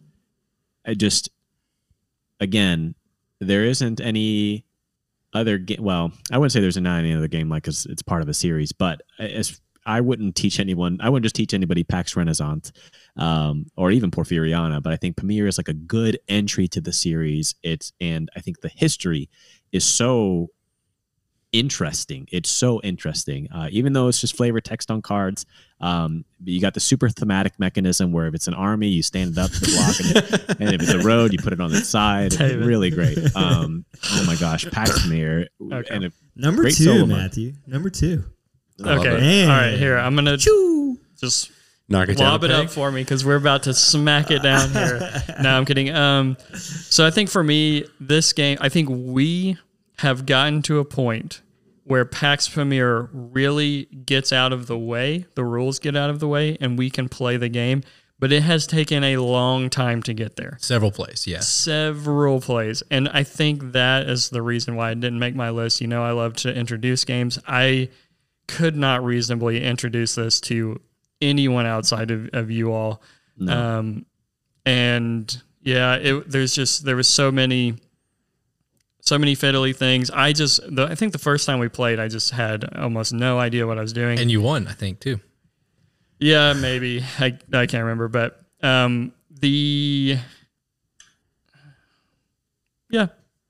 think that's about it for me. That's about it. That's all you need to say. Other than that, it like I think while I don't necessarily love the like aesthetics and components of the game, I kind of get why they're there. It looks a little more I think it's gorgeous. In line with the time period. line with the time period or the geographical location that it's based in. So, I'm not docking like so many points for that because I kind of get it. But I would prefer things that I guess maybe looked a little more intuitive to the game rather than like just the squares or whatever. Yeah, it definitely, I think that's a great point. It takes a while to get over that rules hump, but once it does, it's a game. And I think that's where I'm at. I'm kind of at the point where I'm trying to get over that kind of rules barrier and kind of the learning barrier, and then the game should be a good sandbox. Yeah, and what it allows me to do is one of my I think the purest form of what I enjoy in gaming is multiplayer competitive, to where like if you form teams, essentially. They're not always going to be binding, but you align yourself with a certain one of the 3 factions in the game and you get, all right, we're working together. Yeah. How are we going to work together against Afghan or against Russia or against the British alliances? And so it allows you to have that somewhat untrusting cooperative play and working together, but then you're like, are they going to betray me, or do I take the opportunity to betray them first? Yeah, and what I love is that there are no promissory notes or any of that stuff. Like, it is just because we are trusting each other, because we can help each other, but there is nothing keeping us in this alliance. Binding. I'm not taking any sort of penalty by attacking you or whatever. I hate that kind of stuff. All right. Yeah. Fantastic. You said it was our number 6. Play Pax Porfiriana and Pax Renaissance this year, I think. Pax Viking as well. John Company. That one can go away. Matthew, you're not. No one was on the Pax Viking board. John Company is the other Cole Worley game you're talking about on top 5, right? Yes, sir. Maybe Matthew tried to rig it, but that is number 6, PAX Premier 2nd Edition. Number 5. Number 5 is a game that some people have said has been killed this past year. Great. Here it is. They said it's been decimated, Buddy but Kingdom. The discussion phase keeping it alive, stood resolute. That game is Terraforming Mars at number 5. So absolutely, people said Ark Nova's replaced this game. We were actually talking to the Discord today about it. 1 point. We got called out for our hate of Ark Nova, which hate is a strong word, but I want to respond to that. I don't enjoy playing the game. Wait, what was the hate? Well, they were. If you'd have been on the Discord, listen, Josh Banks. When we're not talking about Ark Nova. We've talked about Ark Nova a bunch. I was just going to make one comment to him and say, I think the reason why our frustration with Ark Nova seems so intense is because our hope for what the game could be was really, really high. It was really. And so you're telling me it's Rajas of the Ganges, Tom Vassel's number 1, and Terraforming Mars, and the expectations are through the roof. All right, so I didn't even get to whose list this was on. I was just going to say real quick my analogy, and I don't think the game is bad. I'm sorry, John, just real quick. I was gonna say, you have the expectation of you got a Corvette or you got a Ferrari, right? Awesome car, it's decked out, it's got all the features you want, but when you get in it, you can only go 65 miles an hour or something like that. It's capped. And it's like it's a cool car, but the frustration about its limitations of its potential causes you to have more disdain for it, and I think probably maybe I'm learning deserves. But for some people though, they don't want that wide open space to create. Like, so I think for some people, and we're talking about like the card, just having card to management. deal with the cards that they get and kind of play with what they have. It's probably a fantastic game for some people. I think it's a little light or needs a few more tweaks to make it a game we really love. But a game we do clearly really love is Terraforming Mars. It is 37 on Brady's, number 6 on Matthew's, number 2 on mine, and number 18 on Jacob. So we played Terraforming Mars recently. It had been quite a while. Wait, sorry, was this on David's? It is not on David's list. David is a well-known hater. Of Terraforming Mars. Listen, let me tell you something. Ark Nova made me love Terraforming Mars more. So. What did? Ark Nova. Ark Nova made me love Terraforming Mars more. And I was like, to me, Terraforming Mars feels like it's like a comfort game. It's like, all right, we're going to be in this for like played 2 in 45 hours. minutes. Yeah, you see those dogs? the dogs and The pets. So comforting. You start putting out your cubes. We do not play this in 45 minutes. It feels like 45 minutes. That's how much fun. It flies by. Yeah, there's no way this is a 4. This is not even close to a 45 This minutes. is minimum 90 minutes. I absolutely have. Minimum RPG. 90. But it does. You're right, John. It always feels like it goes by because you're loving every minute of it. And this is a game to me, I think, obviously 2 caveats, and I don't really even count them as caveats. So playing with the Prelude expansion, we also play with drafting, right? Colonies. No, I will say caveat for me. We play with like the most deluxified copy, and this again falls into that category. We have a little painted rover. You could get this game for The drafting. $40. $40. $40. But drafting. It's big. But I legitimately would not want to play that copy. I would play any other game than like the base box of unupgraded pieces. The 3D tiles really did make it more fun somehow. It made it more fun. It made it way more practical. Like Functional. having you just pop it out. the inset or inlay board or whatever, that makes it a million times better. I agree with David. This one is higher up on my list. It's a comfort game. Never really going to complain about playing this game, but I do feel like some games, if I'm getting the right cards, if I'm getting the right drafts, I'm on fire. And then sometimes I just feel like, well, I'm not putting something together here and I'm just kind of behind. So it is way better than Ark Nova. And plays a lot faster and it's less complicated, all that kind of stuff. And like you have a shared board that like you're fighting over spots with. You're not your own little independent. It's not my little terraforming Mars on my own little player board. You're not everyone's terraforming their own planet. Is that what you're calling Ark Nova? My little terraforming. And the only criticism I have in Terraforming Mars, it's not that there's some take that cards. It's when those take that cards are improperly targeted on the wrong player. It just chaps my thighs. That is always you. You are always the wrong player. Not always me, but when you place it on someone who's not in first place or by looking at their player board is a reasonably good position. Well, I just don't understand it. I do like, and maybe we can even house rule that is you, like in Ark Nova, you couldn't target people that are so far behind you or whatever on certain tracks. That would be a fantastic rule in Terraforming Mars. Somehow you can't use those. No. This isn't nice terraforming. I think the Terraforming Mars events have a purpose for sure. That's literally just a minor. Also, too, I've heard some people complaining about they don't think the quality of that insert in the big box is very good. I've been seeing some people on some forums. I think it's really good. I think it's fantastic. Some people need to get over it for it. But the engine building is fantastic. These are cards that you played that are persistent and are important, not only for the tags, but for their ongoing benefits, not to your engine, but then you can trigger them over and over. That was maybe one little thing where Underwater Cities is lower on my list than Terraforming Mars is because I don't feel like that persistent card value as much in Underwater Cities. I know these two games get compared a lot. To me, they're entirely different. Yeah, I don't know. But it just feels like we're living and building and breathing in this world when we're playing it. And it is a fight and it's a struggle. And sometimes you feel like you can't possibly win. And then you get really close or maybe even win it. Like there's always a chance if you're in this game, if you kind of set yourself up for it. Yeah. There's two things about Terraforming Mars that make it a really good game. Number one is the 3D atomic explosion. Seeing that put on the board is fantastic. Yep. And then the second thing is the Penguins card. If you get that Penguin card early, you better be sure you play that. And I want to see a planet. I want to see Mars overpopulated with penguins. If you do that, you won the game. Doesn't matter where your score marker is. You won the game. We need the Castles of Burgundy Sundrop penguins to come into Terraforming Mars.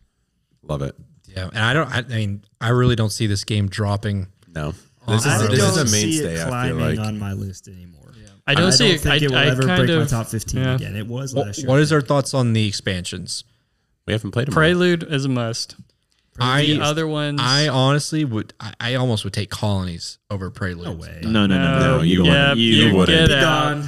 Get out. The door's over there. That's a trash take. That's a worse than Too Many Bones take, right there. I think the Colonies add the thematic flavor and flexibility that I long for when I don't play with them. But you don't need to engage with it. It's too much flexibility. It's like anything can become You're literally else. We're on Mars, but how are we converting our resources is taking our ships and flying to fellow moons and trading and converting those resources. Or we can build outposts that gives us passive benefits if other players go and interact with it. And so it's like predicting what other people are going to need, investing in it early, and then it pays out later. And so I enjoy that kind of like early upfront cost and predicting that correctly and getting a lot of residual benefits from it. I think that card stack is so juicy with just base game. Give me Prelude. Honestly, drafting. We've all had games where you just had so much heat, you had nothing to do with it because heat is always maxed out and first. You predicted it wrong. You had a bunch of titanium or steel, and you don't have anything to do with it, or whatever it may be, and you just get stuck with these resources. But the colonies allows you to trade them in for something else. I just think it makes it too willy-nilly. It's like, I can just convert any resource into any other resource whenever I want. No, but there's cost to do that, though. It's not just a free go and trade. You have to invest. You have to get your ships. You have to go and, all right, Matthew, do next those. time we'll all play with Prelude. You don't play with Prelude, but you can play with all the colonies. Yeah. There you go. No. All right. Just send one ship a turn. Well, that's set. That is our number 5. We're in top 5 territory. I thought that one was going to be Terraforming higher. Mars. It was number 3 last year. It dropped off of David's list. And My that's guess was why, that it would be. David, it's completely off your list? Yep. Yeah.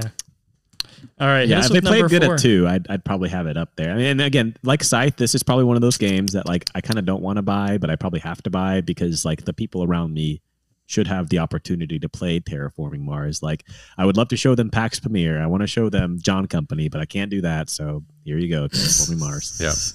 All right. Anyways, It's a much number better game. 4 is also a game that was almost killed this year. We were getting a little worried at PAX Unplugged when Brady brought out Bunny Kingdom that this game was going to be killed. Not on my watch. But it turns out that was a terrible comparison. And number 4 is Blood Rage, All right. a game that is Should on be 2 higher. people's number 1 list. Should be higher. There It we is go, 1 on Jacob. Brady's. It is 11 on Matthew's, 3 on mine, 1 on Jacob's, and Mr. All right, Velasquez. where's the mute button? It Get is David not out of on this chat, David's list. bro. That is the Yeah. only thing keeping Complain it from that being this higher one on is a this. multiplayer solitaire, David. Good Yeah, riddance. All right, Blood Rage. Wait, One of y'all it's number 11. 1. Hang on, it's 11 on yours. I thought it was going to be That like dropped down from way 6. higher because It was only 6 last year. I feel like Jacob and I regularly ask to play Blood Rage, and you are the only one who's like, no, let's play something else. you forget I have so played mad? over 50 this game over 50 times. I get that. What- So what why he's is it saying still your that 11? He 'Cause it's still a plays fantastic the Loki game. strategy and doesn't even enjoy doing it. That's the worst part. He's This still is respectable. this is a 10 out of 10 type quality game, but I don't get the excitement for it that I do other games that I put higher, like a Terraforming Mars. Or He's like a heroin addict who can't up his dosage. You know what I mean? yes. Thank you, David. Thank you. There's Do y'all no remember more. when we met There's, Eric Lang? there's no. I still haven't watched the spot on my back where he touched. It's still right There's there. no. He Your did love confirm. tufts? He did love confirm tufts. that there is more Blood Rage Yeah. stuff in the works. Wait, and what was it on your list? It is number 3 on mine, behind Number 3. Terraforming Mars This, and number this 1. also surprises me because don't- I I feel like love this game. Jacob and I are constantly asking to play it, I and will no one else always wants play to play Blood it. Rage. I'll play it right now. Why? Let's go get I was a going big back to copy. David's drug Jacob. reference. Is I agree with him because there's no more Blood Rage crack that I could possibly put up my nose or something. So like drop that. it on the list. What's it doing at 11? If you don't want to play it, drop it. But it's a great game.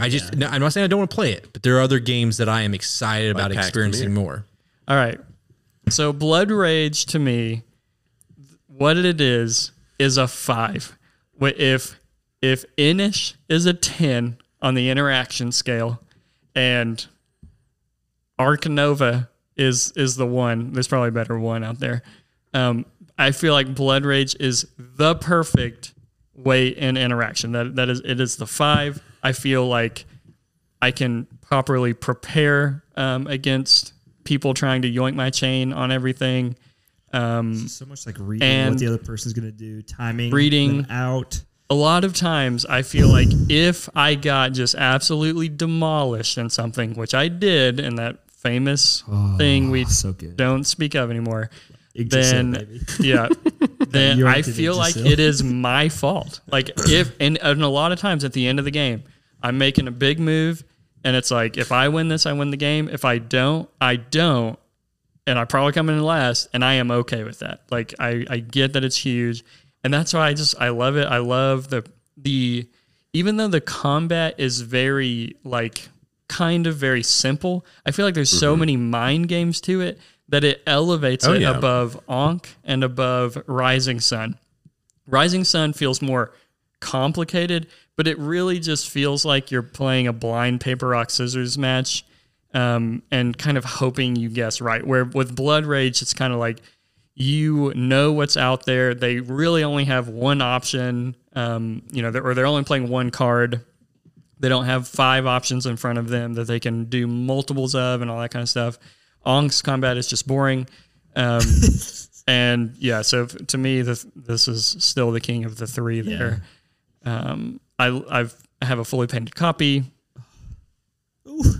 All right, Jacob. It's your number 1. Blood Rage. Come on. I mean, I will always play Blood Rage, and I think it plays fast. Yeah, it plays fast, and it's I don't know, it's elegant. Like it's simple. It's simple for a gamer. It's clean. Might not be elegant, but it's clean.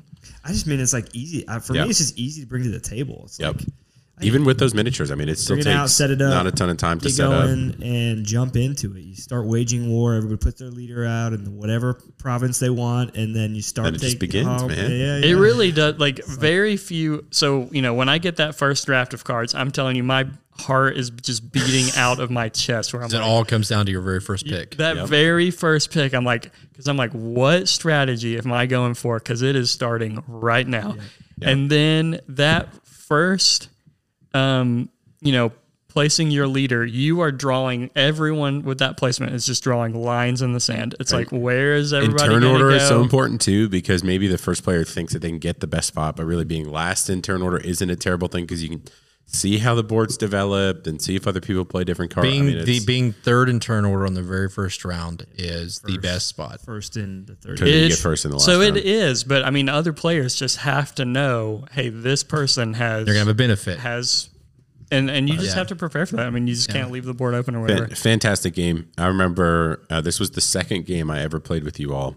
The first was you loved the Norse mythology. The first was Champions of Midgard, and I was sitting there being like, "This is the greatest game about Vikings that has ever been made." And then I came back next week, and y'all put Blood Rage out on the table, and I was like. This is the greatest game about, and oh man! Since then, I absolutely love this game. Listen, David, I think I'm in double-digit plays already. David, I don't even know if you want to hop in all here. All he's gonna say is that he thinks there's too many archetypes that you draft that everyone drafts every time. David, what actually is your complaint? Because you usually complain about multiplayer solitaire. I get that it's got miniatures, it's a little more of a lavish production. But what are some of your main criticisms? Well, listen, look, I like I like miniatures as well. I mean, I'm probably gonna get Oathsworn or ISS Vanguard. I'll probably pick those up. But here's the thing, and I wish Steven was here. Our good friend Steven, who would totally back me up on this, and he'd probably do a better job of describing it. But I think to me, Blood Rage is a Euro game disguised as a dudes on a map game. Sounds great. Sounds great. What's the problem? All right. Well, the case closed. Here we go.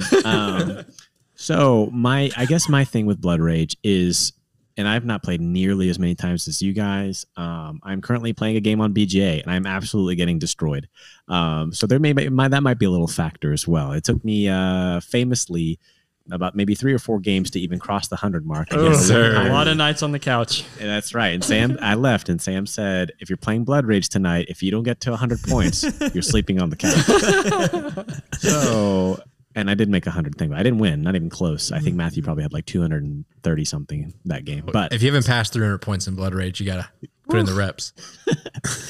I guess just my thing is like each time I've played, I see the same, like what Brady said. This card is going to determine what strategy I play out. And so rather than like the board state, like Inish, rather than the board state determining what cards are valuable to you, it seems to me like instead it is the cards that are valuable to you, and then that will determine the board state. And that bothers you. Now I could be totally off. Maybe I am, but that is how I feel in the games that I've played. And you're saying that's a thing that bothers you, right? Like in my mind, I guess it's kind of like one way or the other, right? One thing is going to determine the other, whether it's how the board is going to affect how I draft or how I draft is going to affect how the board. I don't feel like it's systematic. The board state, sorry, go ahead. I was going to say, I don't feel like it's systematic in that if say we all played Blood Rage and we all had the same hand and we all played it 3 times in a row, I don't think the game would play out the same way every time. So I guess that's where like I don't have as big an issue with like, even if an archetype has you play a certain way, the game's not going to play out the same way on the board. I don't know if I'm making sense. Like, I guess I don't see how what you said. I agree with, real quick, I agree with you, David, because my decisions on how I put troops on the board is based on the cards that I drafted in my hand and how I need to use them. Is that what you're... Yeah, like it's not necessarily a response to like how your opponents are playing. Like there is some factor of it, but it's more so like there are these cards. I need to draft, like I have this card. In the next stage, I need to make sure that I'm drafting either this card or that card. And that in the following age, I need to make sure I'm drafting these cards and that card, that sort of thing. Now, obviously, there's the tactical decisions of like if the person before you doesn't give you that card, then what do you do? And I think, and this might like go back to my Great Western Trail beef. It's like, you can go online, you'll see the BGG optimal strat. Here's the tier list of cards. Here's what you do. And so like, to me, that just it bugs me that is there, and so you'll see, I don't know, to me, like you'll see what you guys just said about like Matthew, for example, like my man plays the Loki strategy and doesn't even enjoy it. It's just like one of those things like, I cannot turn away an opportunity to win the game. Well, what I will say, David, I will say when I very first started playing Blood Rage, the friends that I were playing with had the same frustrations. We would see a card like that's powerful. They would literally say, we need to get rid of the card from the game. It's too powerful. But then the next time we played, then we found a card. Now this card's too powerful. We got to get rid of it. But the thing there's only one card in the game that I think is the only powerful card, and then the only one that I want to get rid of is one in a 4-player game. One copy of Loki's Trickery, just for not necessarily because it's so powerful to help your mind be at peace. A little bit of that, but just because I just logistically I don't think it quite works out. Yeah, but what I will say is that I don't think there is any strategy in the game that can't be beat or countered because there is still enough flexibility with everyone else working together. Because as everyone says, if I lose a game, the very first thing I look at, well, how did the game get one over on me? I've never felt like I've lost a game of Blood Rage because of what the game did to me or didn't let me do. Yeah, and there is, that you were kind of talking about the tension behind, do I draft the good cards or do I draft, based off of the board state?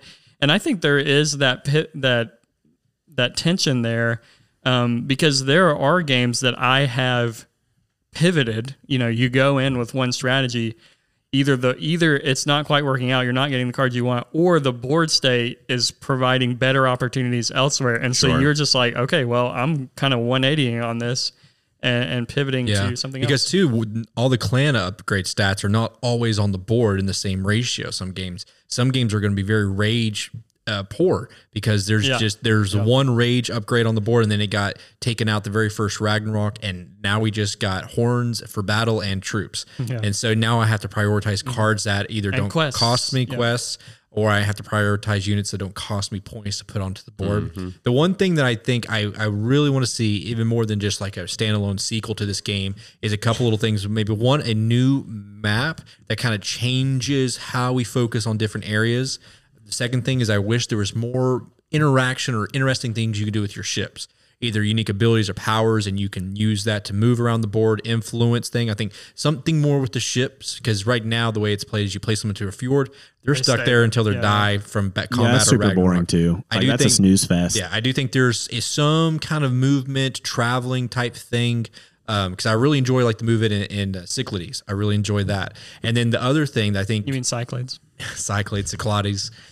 Is something new or refreshing. Not that the cards are bad or there's anything broken, but one thing that Rising Sun does do interestingly is that it has a core deck, which I think is really important, but then it has different quote unquote season kind of cards. Sure. So you can choose, do I want a more diplomacy game? Do I want more of a engine building game? Do I want more of just attack focused game? The same way you can do now with Scythe. Do you want more of a negotiating diplomacy game? Do you want more game that rewards heavy combat? Having something like that to where you can kind of cycle your focus of play, I think would be really interesting too, with some new kind of card decks that you can put in there. And that's really just kind of spice things up. That could be easy. Other than balancing and playtesting, that'd be an easy expansion. As it stands to me, Ankh right now is like probably the most that appeals to me because it's absolutely 100% about the board state. And being able to read the board state and cleverly manipulate that. So to me, that sounds the most interesting. Rising Sun, throw that in the trash. It's not good. I agree with you. Blood Rage It's a Euro game, really, with like some combat, maybe kind of dudes on the map sprinkled in there. You want a game that lets you fight and like you win because you're fighting. Let me bring it up. Starts with a K, ends with Emmett, and it is very good. And I think the combat system is even better. I think the craft ray symmetry over the course of the game and the combat. Something remind me, when you go to fight, you play a card, but then you must also discard a card. Is that correct? Sir. Correct. Yes. Oh my gosh, that's so good. That's so good. But we're not. It's okay. I thought you were about to say Cthulhu Wars. Oh yeah. no. Matthew, we can't get it. Kemet is okay. I can't do this with you right now. It's okay. Well, Kemet will be a future I just episode. can't. All right. Better than Blood Rage. Unfortunately, Jacob. Jacob, you're not going to say Kemet is better than Blood Rage, are you? No. Okay, thank But you. they're both in my top 5. Blood Rage was our number 4. Our number 3 game I think I'm like missing something. is probably the most divisive pick on this. I mean, it's very sad that this game is where it is, and that is Root. Oh no! What Root, happened? our longest running number 1 game as a group, was not on Brady's list. It was number 1 on mine, number 1 on Matthew's, number 3 on Jacob's, and number 2 on David's. Oh, how? All right, Brady, go ahead. I'm confused though, John, that it gamed that highly on 4 out of 5 of our lists still didn't make top 1 or 2. The next 2 games are on all 5 of our lists. And highly. Wow. All right, well, Brady, I think I can't wait to see Bullet Heart on number 1. This will be great. Yeah, you're right. all right. Okay, so You've been preparing for this moment. I will give Root credit where credit is due. It's probably the one that I just agonized the most on where to put on the list. It was the same thing last year, and it's the same thing this year.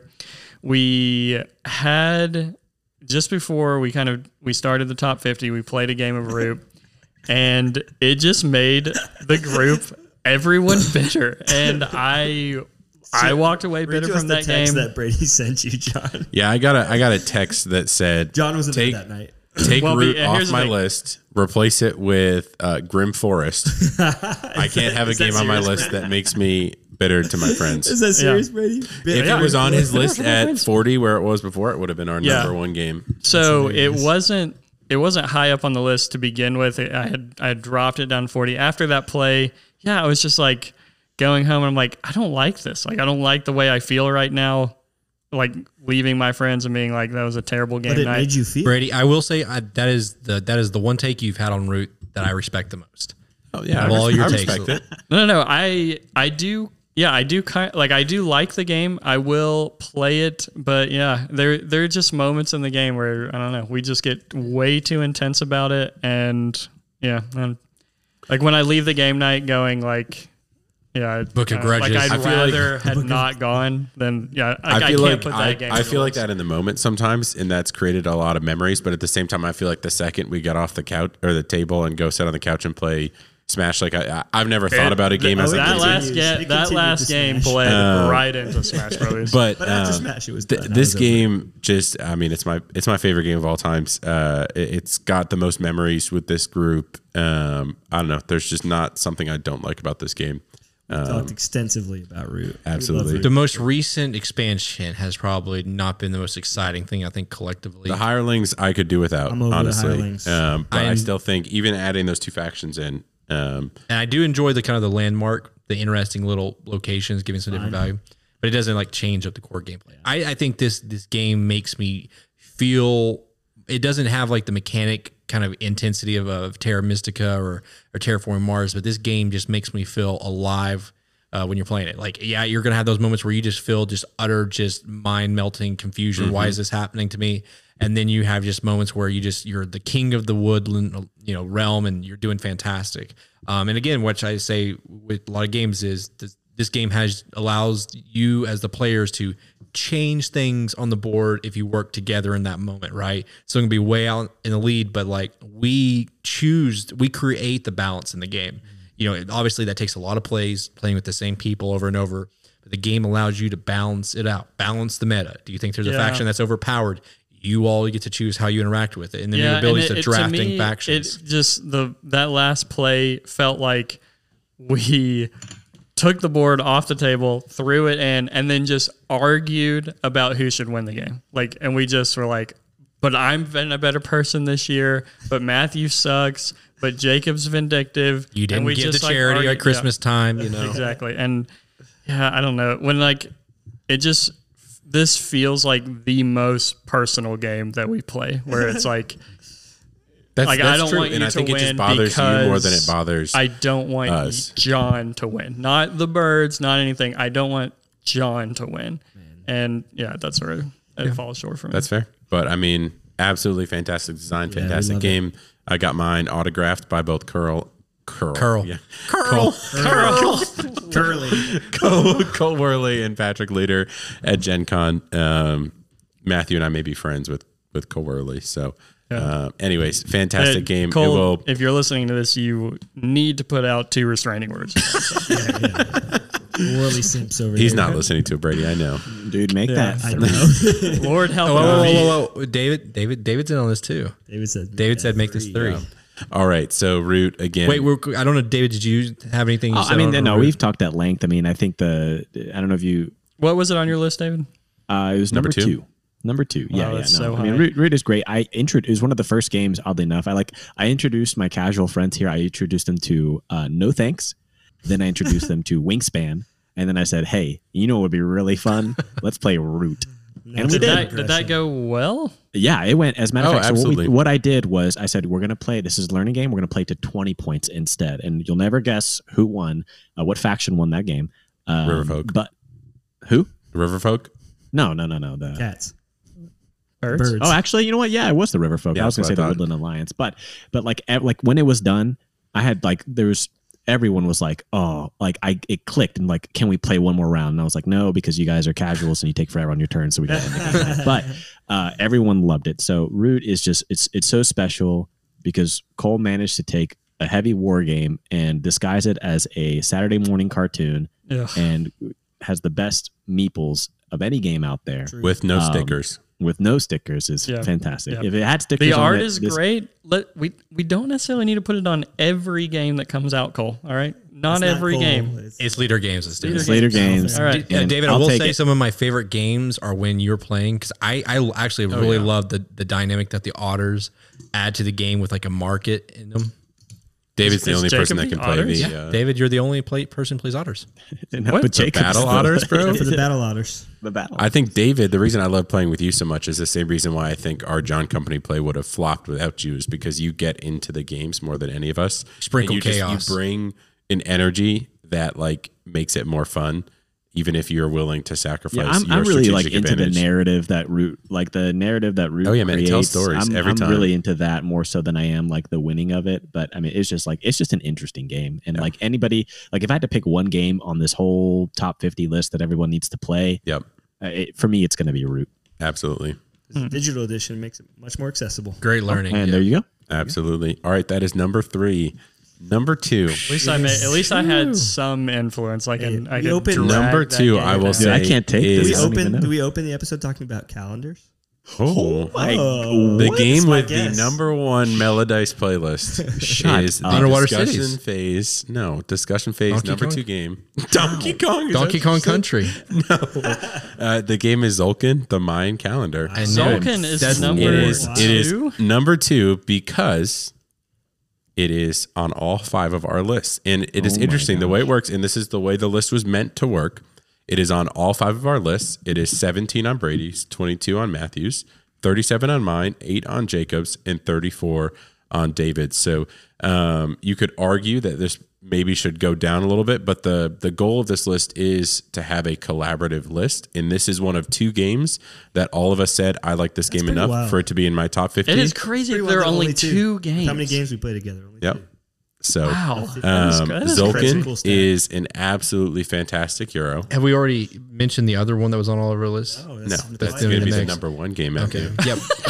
There's Sorry. I'm sorry. But I said this is the first All one. right. But I do think you when you said that, John, this is one game that when we mention this game, no one questions, no one hesitates to Put it say on the yes. table. It's put it on the table when this game comes out. And Absolutely. so only one of us had it in our top 10. I think it was 8 on Jacob's, and then the rest of us are kind of mid Teens, 20s, 20s. 30s. I think Jacob, tell us about it. Well, I want to say one thing. David, and it's actually what you said, but I think it's a really good point. Like one of the things I love about this game is it has a gimmick, right? It's got the gears, but it's a gimmick that works, right? Like it's something that adds to the gameplay while making a pretty dry and heavy Euro like fun to play, right? Being able to move those gears every turn, the idea of like moving them twice and pushing the round further, right?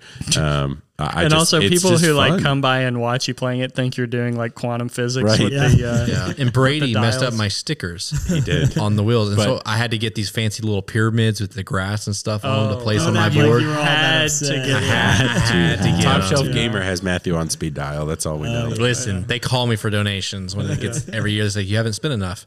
No, this is a Euro that is very interactive based on, there's a couple of like sort of racing goal mechanisms and everything, but just how everyone interacts with each other on the wheels where you come off and on is especially like with the corn, getting the corn and stuff to feed your people.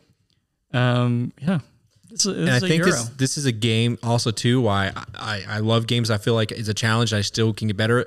I don't think any of us is even going to pretend that we are good at this game. No. And it's not because we're bad players. It's just like I've looked up how many points people score when they're like quote unquote pros at this game, and we're not even in the same hemisphere. So but to me that's exciting. It's like not only am I trying to win, I'm just trying to do better. There are people getting paid to play Tzolk'in.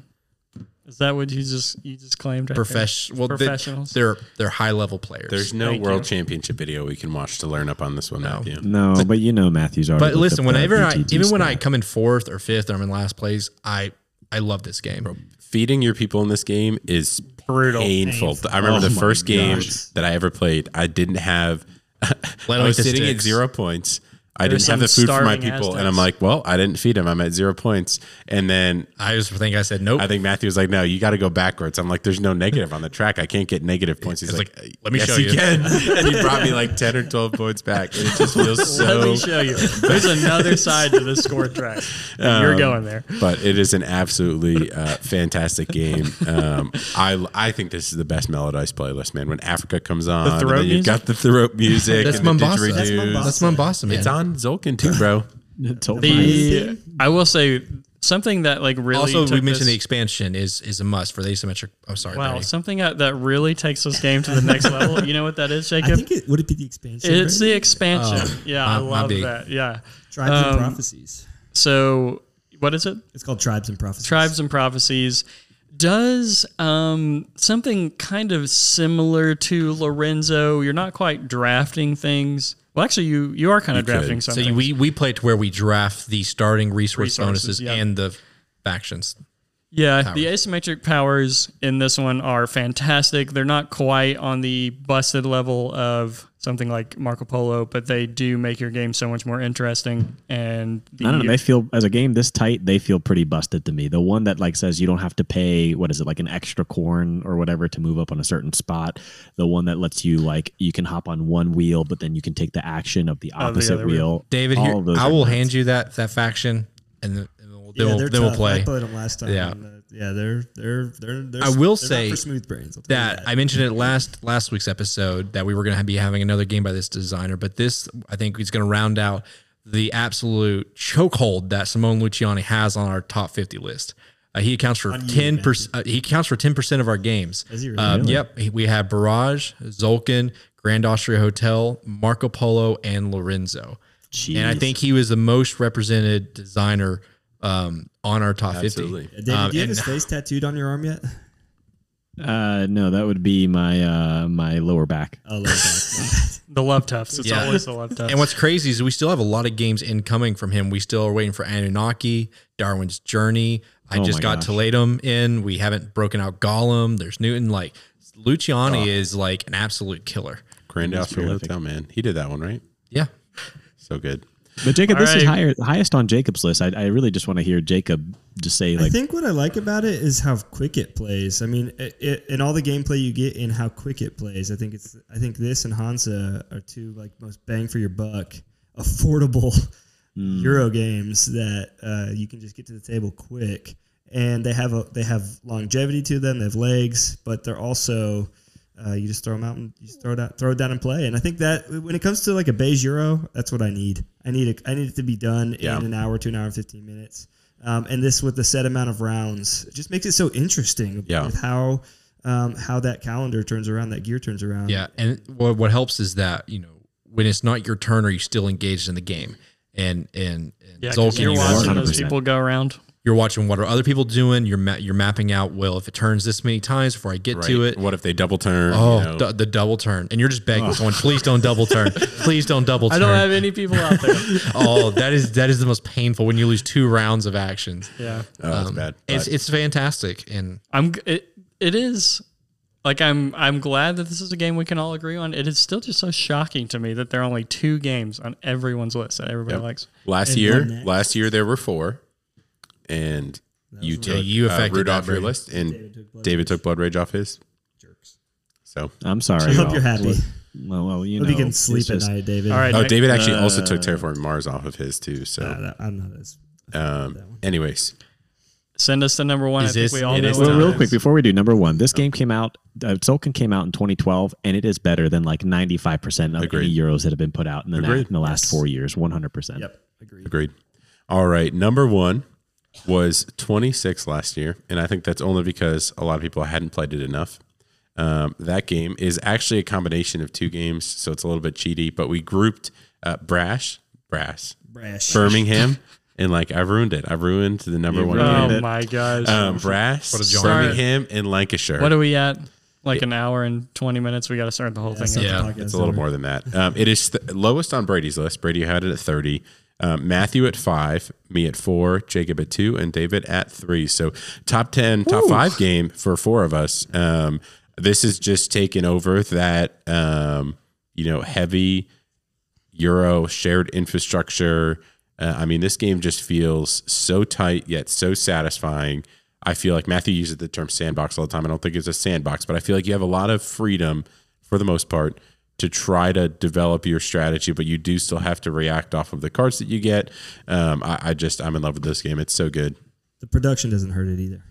No. Yeah, it looks good. It's gorgeous. The Iron Clays. I will say this to me right now as the pinnacle of an economic Euro. 100%. And everything you do in this game is consequential. Not so much in the splotter saying of if you mess up your first move, you lost the game, but every sweat you drop, every word you think to yourself is so important. You can't even waste your brain energy, man. No, you'll sometimes don't even think about afterwards. sweating because. And we talked before about the turn order structure in this game is a 10 out of 10 fantastic. It's like how intensely you interact with the system will influence your ability in your turn order the next round. The lone mechanic in the game is fantastic. Timing it. The game is not only what you do, but also when you do it. The shared infrastructure is almost perfect in the game. I do feel like the game feels a little bleak in its setting. That's one thing that is one thing is I don't get excited to play the game, but once you sit down and start playing, you're like, this is phenomenal. Yeah. If it had 3D, buildings, and we can pieces, get those. And they do exist. The next level. David, when your friend spills beer on the beer pieces, that and they smell like beer. They smell like beer. It's a whole new level of immersion. Am I right, David? Yeah. I think one of the reasons why this one was so low on my list is a couple things.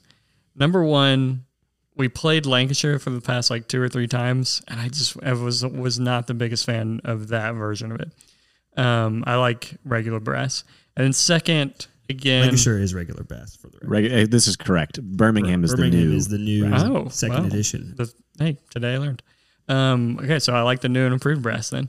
The second thing is that this one, again, I love it. I love the interaction, but it took us a while to get there. It was a slog, and as much as I would want to, I just don't feel like this is worth teaching to kind of anyone else outside of playing with you guys. And that's fair. I know you weighed that a little heavier. Given your grid on for your weighting list. stuff, for it to be 30, I'm like, that's pretty good. I think one thing that just excites me about this game and playing it more is I feel like every time I've gotten back to the table with it, I've seen something new in the game. I remember my first game with David and Jacob, and albeit it was a late night, it wasn't probably the best game, but I remember when we sat down with it again recently, and the time after that, I'm like, wow, developing is really powerful.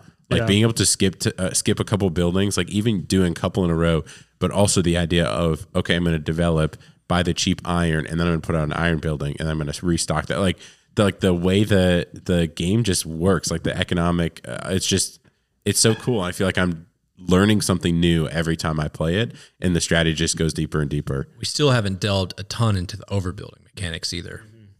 No, like high level brass play is like the market is completely empty of iron and coal, and people are overbuilding over each other. And like, I don't understand how that we haven't gotten close to clearing the market. 2023, boys. It's gonna be yes, sir. Hey, it's on my 10 by 10 this year. So, and I don't think we've ever on BGA.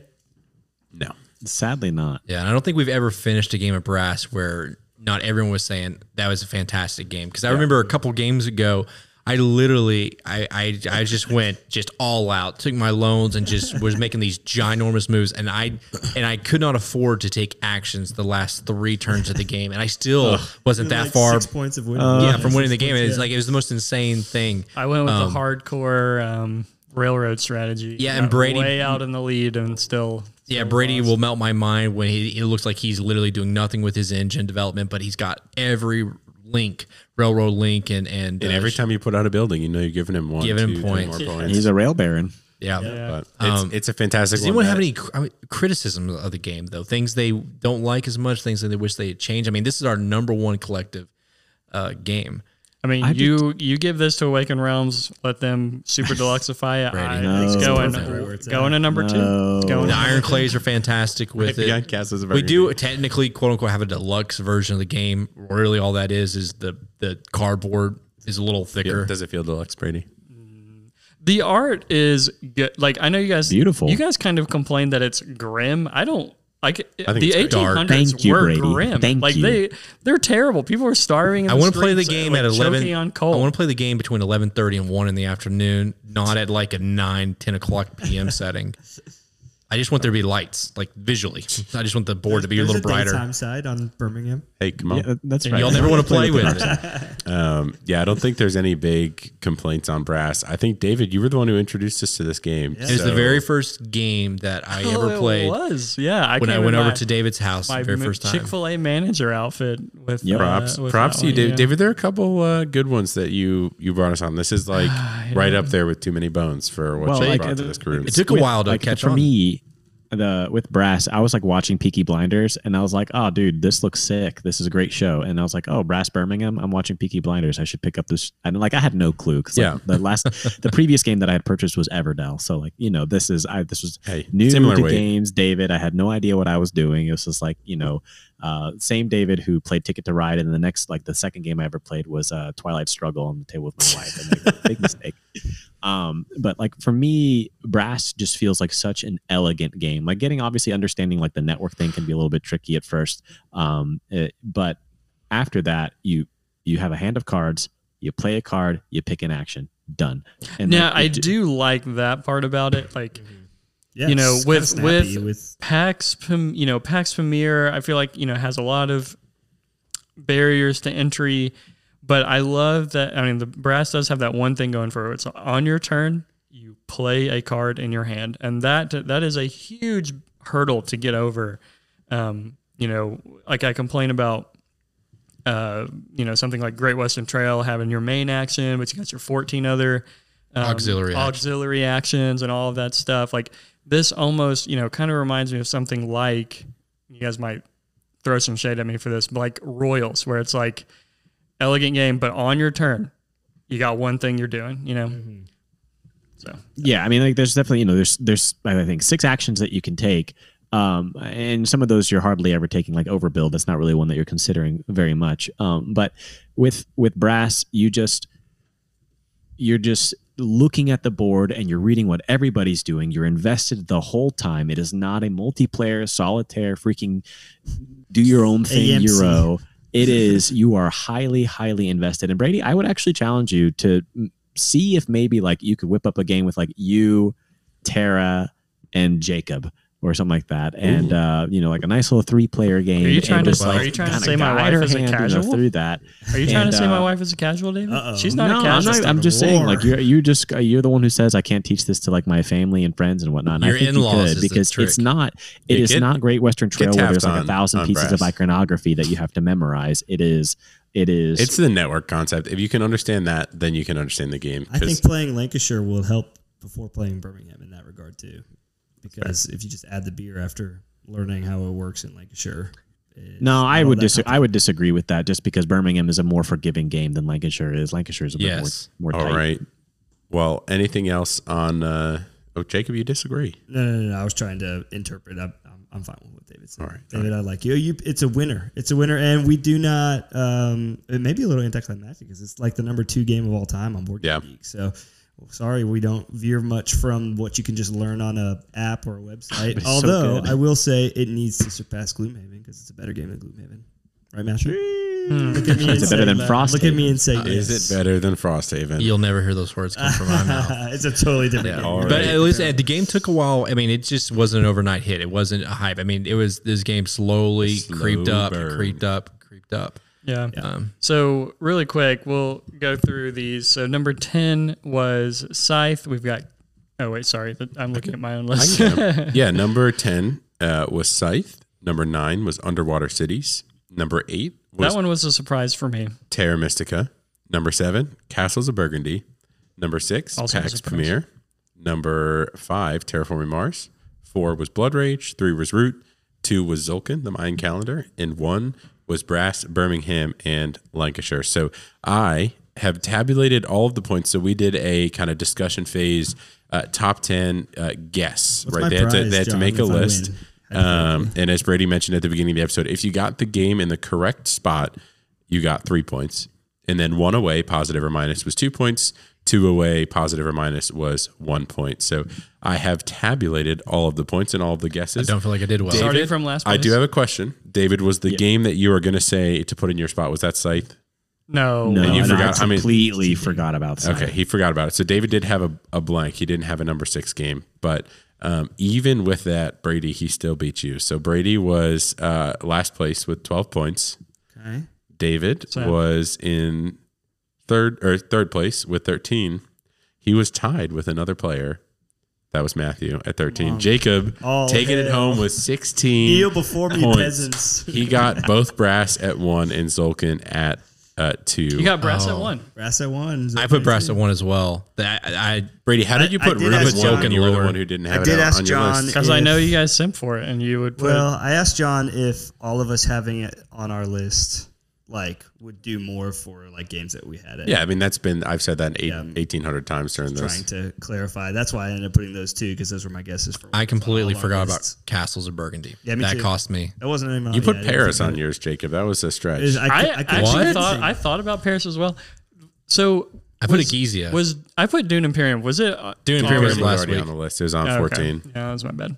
Did Egizia make our list at all? The top 50? Nope. I don't think so. You didn't have it in your top 50 at all? Egizia did not make the list. Oh, I guess it was only on my Flash list in the then. pan. You ruined it last time when you went all the way down to the bottom and yoinked my thing. That ruined the game. Flash in the pan. Just to give a little bit of a highlight, right? So there's a lot that goes into the building of this list. So one of the things I think we'd like to do, either in its own standalone episode or in the next coming episodes, have kind of like a segment where each person gets to talk a little bit about their list and share some highlights that maybe didn't make it on. So some of their top games that weren't mentioned on the top 50 list, or they'd like to add a little bit more highlight to. And we also want to do kind of like a stats episode. So breaking down in a little bit more detail who had the most crossover with who, what games were, left off the list, maybe some honorable mentions. We also want to talk about who has the heaviest weight preference in their gaming list. We'll see who that is and some other fun ideas. So if you have something you want to know about the list, I've got pretty much all the data you could shake a stick at in Excel. So John, we are very, very thankful for you in Excel. You're a wizardry. It's like you're like a wizard. It's been fun. I get to actually use some of what I do on a daily basis college.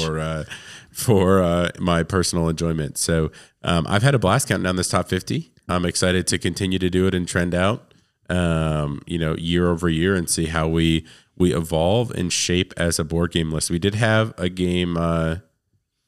Oh, never mind. I read that backwards. I was going to say Castles of Burgundy was the only game in our top 10 that was not even on the list last year. So I completely overlooked the impressive. fact that you play some of these games so much online. Oh, Yeah, I was not Oh, expecting they're this. so the good. Galaxy. Listen, there's 100 two and something things. plays. Well, three things real quick. So Matthew, per your Blood Rage comment about just like not being, not having enough crack. So if it's Cooper Island and Blood Rage on two different tables, which one are you going to? Blood Rage. Okay, all right. Just Yes, wanted to sir. check your pulse there for a second. So the Cooper resolutions Island for is this trash. resolutions for this year, I want to see a party game on Matthew's top 50 next year. But there, All right. I think there may have been one close kind of semi-party game. Party games aren't real games. They're activities. Yeah, that's right. That's right. I will. All right. He wants to say something. What else? so What bad. else? He knows I was it's just true. gonna say I want to see a party game on, and I want to see the Great Zimbabwe shoot its Oh, it's in my veins. way. Is that Ooh, splatter game that looks like absolute garbage? There's no back that's to right. the box. Ooh, but It's the just shared like- infrastructure. The Great Zimbabwe. It's just no. I have like a moral conviction against those games. Like they just are. Yeah, I don't know. Brady, you didn't even have to buy it. Don't complain about like the cost buy of it? production. I don't like the philosophy. Yeah, have I don't it. like the philosophy behind. It's like I feel like they're like companies who are like getting blood diamonds in Africa or something. Right? Don't put that evil on me, Ricky. Don't put that on me, Ricky Bobby. Anyways, any final thoughts? I know we just crossed over the 2-hour mark, so we've got Long-form content. a good one for you today. Thanks What? for sticking around for our top 50. It's been a lot of fun. We love games, so it's always fun to And I just go want to back say and forth thank on you to all of you guys because obviously we couldn't make a top 50 list if we didn't have each other to play games with. And we always say how thankful we are that we have people to play with. We miss you, David. Come back I to miss us. you guys too. David, I'll You work help. remote, I'll help with come the. back. I'll help with the moving expenses if you want to come back to Johnson City. But Oh, Johnson City, awkward I took turtle. you for granted. He finally said it. That is what I wanted to hear, baby. anyways, Does anyone have any like top gaming memories or moments from the put us past on year? spot. Oh man, this past year. Oh man, when We'll Honey have to Kingdom revisit this absolutely one. killed Yeah, Blood all right, Rage, y'all- that was a good one. That can be a whole episode. All right, y'all 'cause y'all I think need about it. to- We'll come back to it next year. We still have to make our New Year's resolutions. We know how hot and cold some of those can come and go. I'm still working on my design a board game resolution from 2 years ago. There you go. Yeah. Hey, they already took RuneScape too, so it's, Yeah, they made it. All right, well, that's going to be it for this week's episode. As always, I'm Matthew, I'm John. I'm Brady. I'm Jacob. And I'm David. and this has been The Discussion Phase.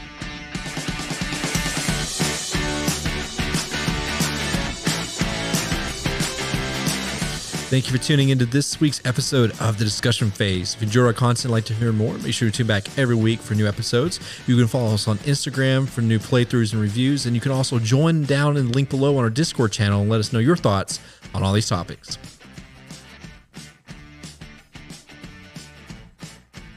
Thanks, everybody.